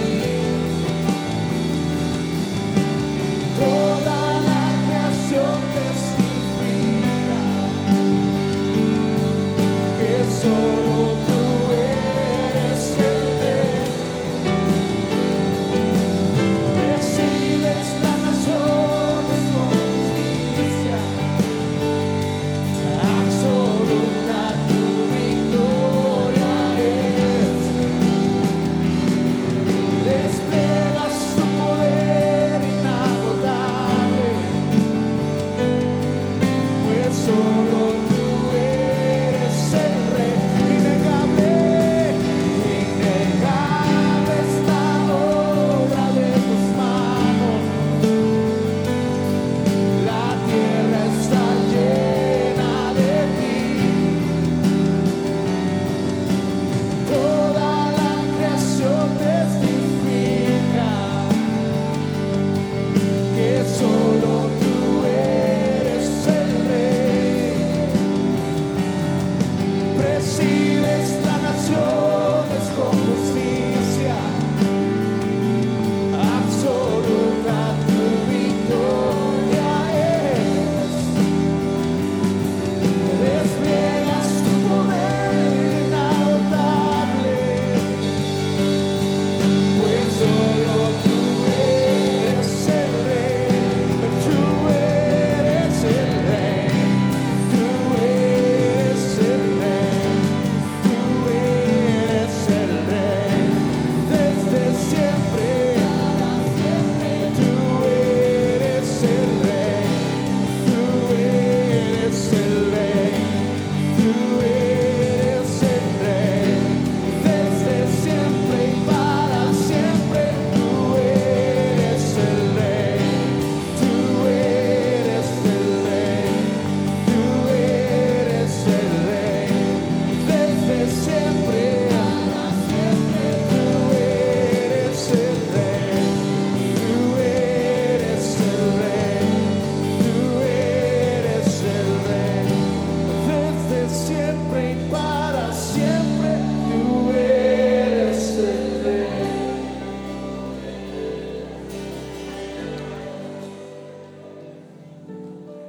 El Señor quiere que entendamos el tiempo que estamos viviendo.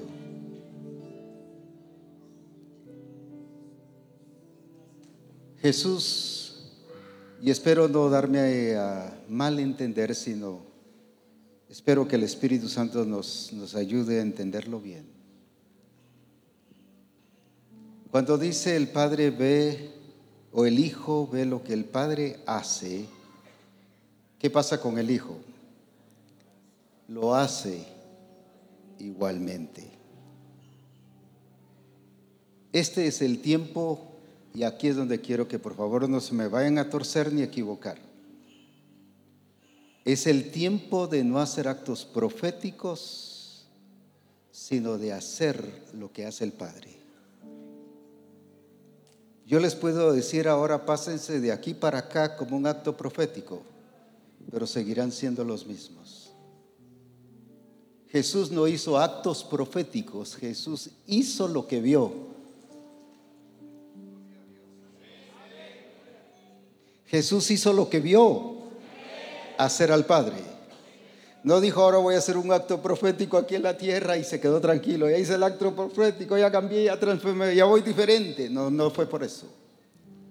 Porque Él entendió cuando le dijo también a aquella persona, ve tú y haz lo mismo. Y eso es lo que nos dice hoy. No es con actos proféticos que la iglesia va a cambiar, es con hacer lo que le corresponde hacer. Por eso es que hoy no les digo de un paso para acá, de un paso para atrás, de un paso para este otro lado, de un paso para acá. No, se va a quedar igual. Ahora allí empiece a hacer lo que el Señor hace. Empiece a hacerlo. A ver al Señor, a ver su visión, a ver lo que Él, si para eso nos trajo, a verlo todo completo. Esa realidad, el acto profético no es realidad, es solo una figura, pero para eso ya usó los profetas del Antiguo Testamento. Figuras, símbolos. Pero ahora Cristo no es símbolo, Cristo no es figura. Aleluya, Cristo es realidad. Por eso es que aquí no les estamos predicando figuras, símbolos. No les estamos predicando de eso, les estamos predicando la realidad. Él es la verdad. No una verdad filosófica, Él es la única verdad. Aleluya, aleluya. Así que vamos a hacerlo igualmente. No ponga a la iglesia a hacer actos proféticos. Por eso es que la iglesia sigue igual, solo creída, pero no transformada.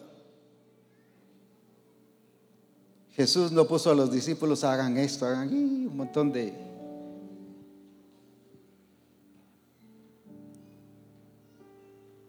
deje sus movimientos para el gimnasio cuando vaya ahí. Pero la iglesia no es gimnasio, la iglesia es la manifestación y la expresión de Dios, que somos todos nosotros. Aleluya, amén. Ya no es figura, ya no son símbolos, es realidad. Y la realidad que es hacer lo que el Padre hace. Aleluya, amén.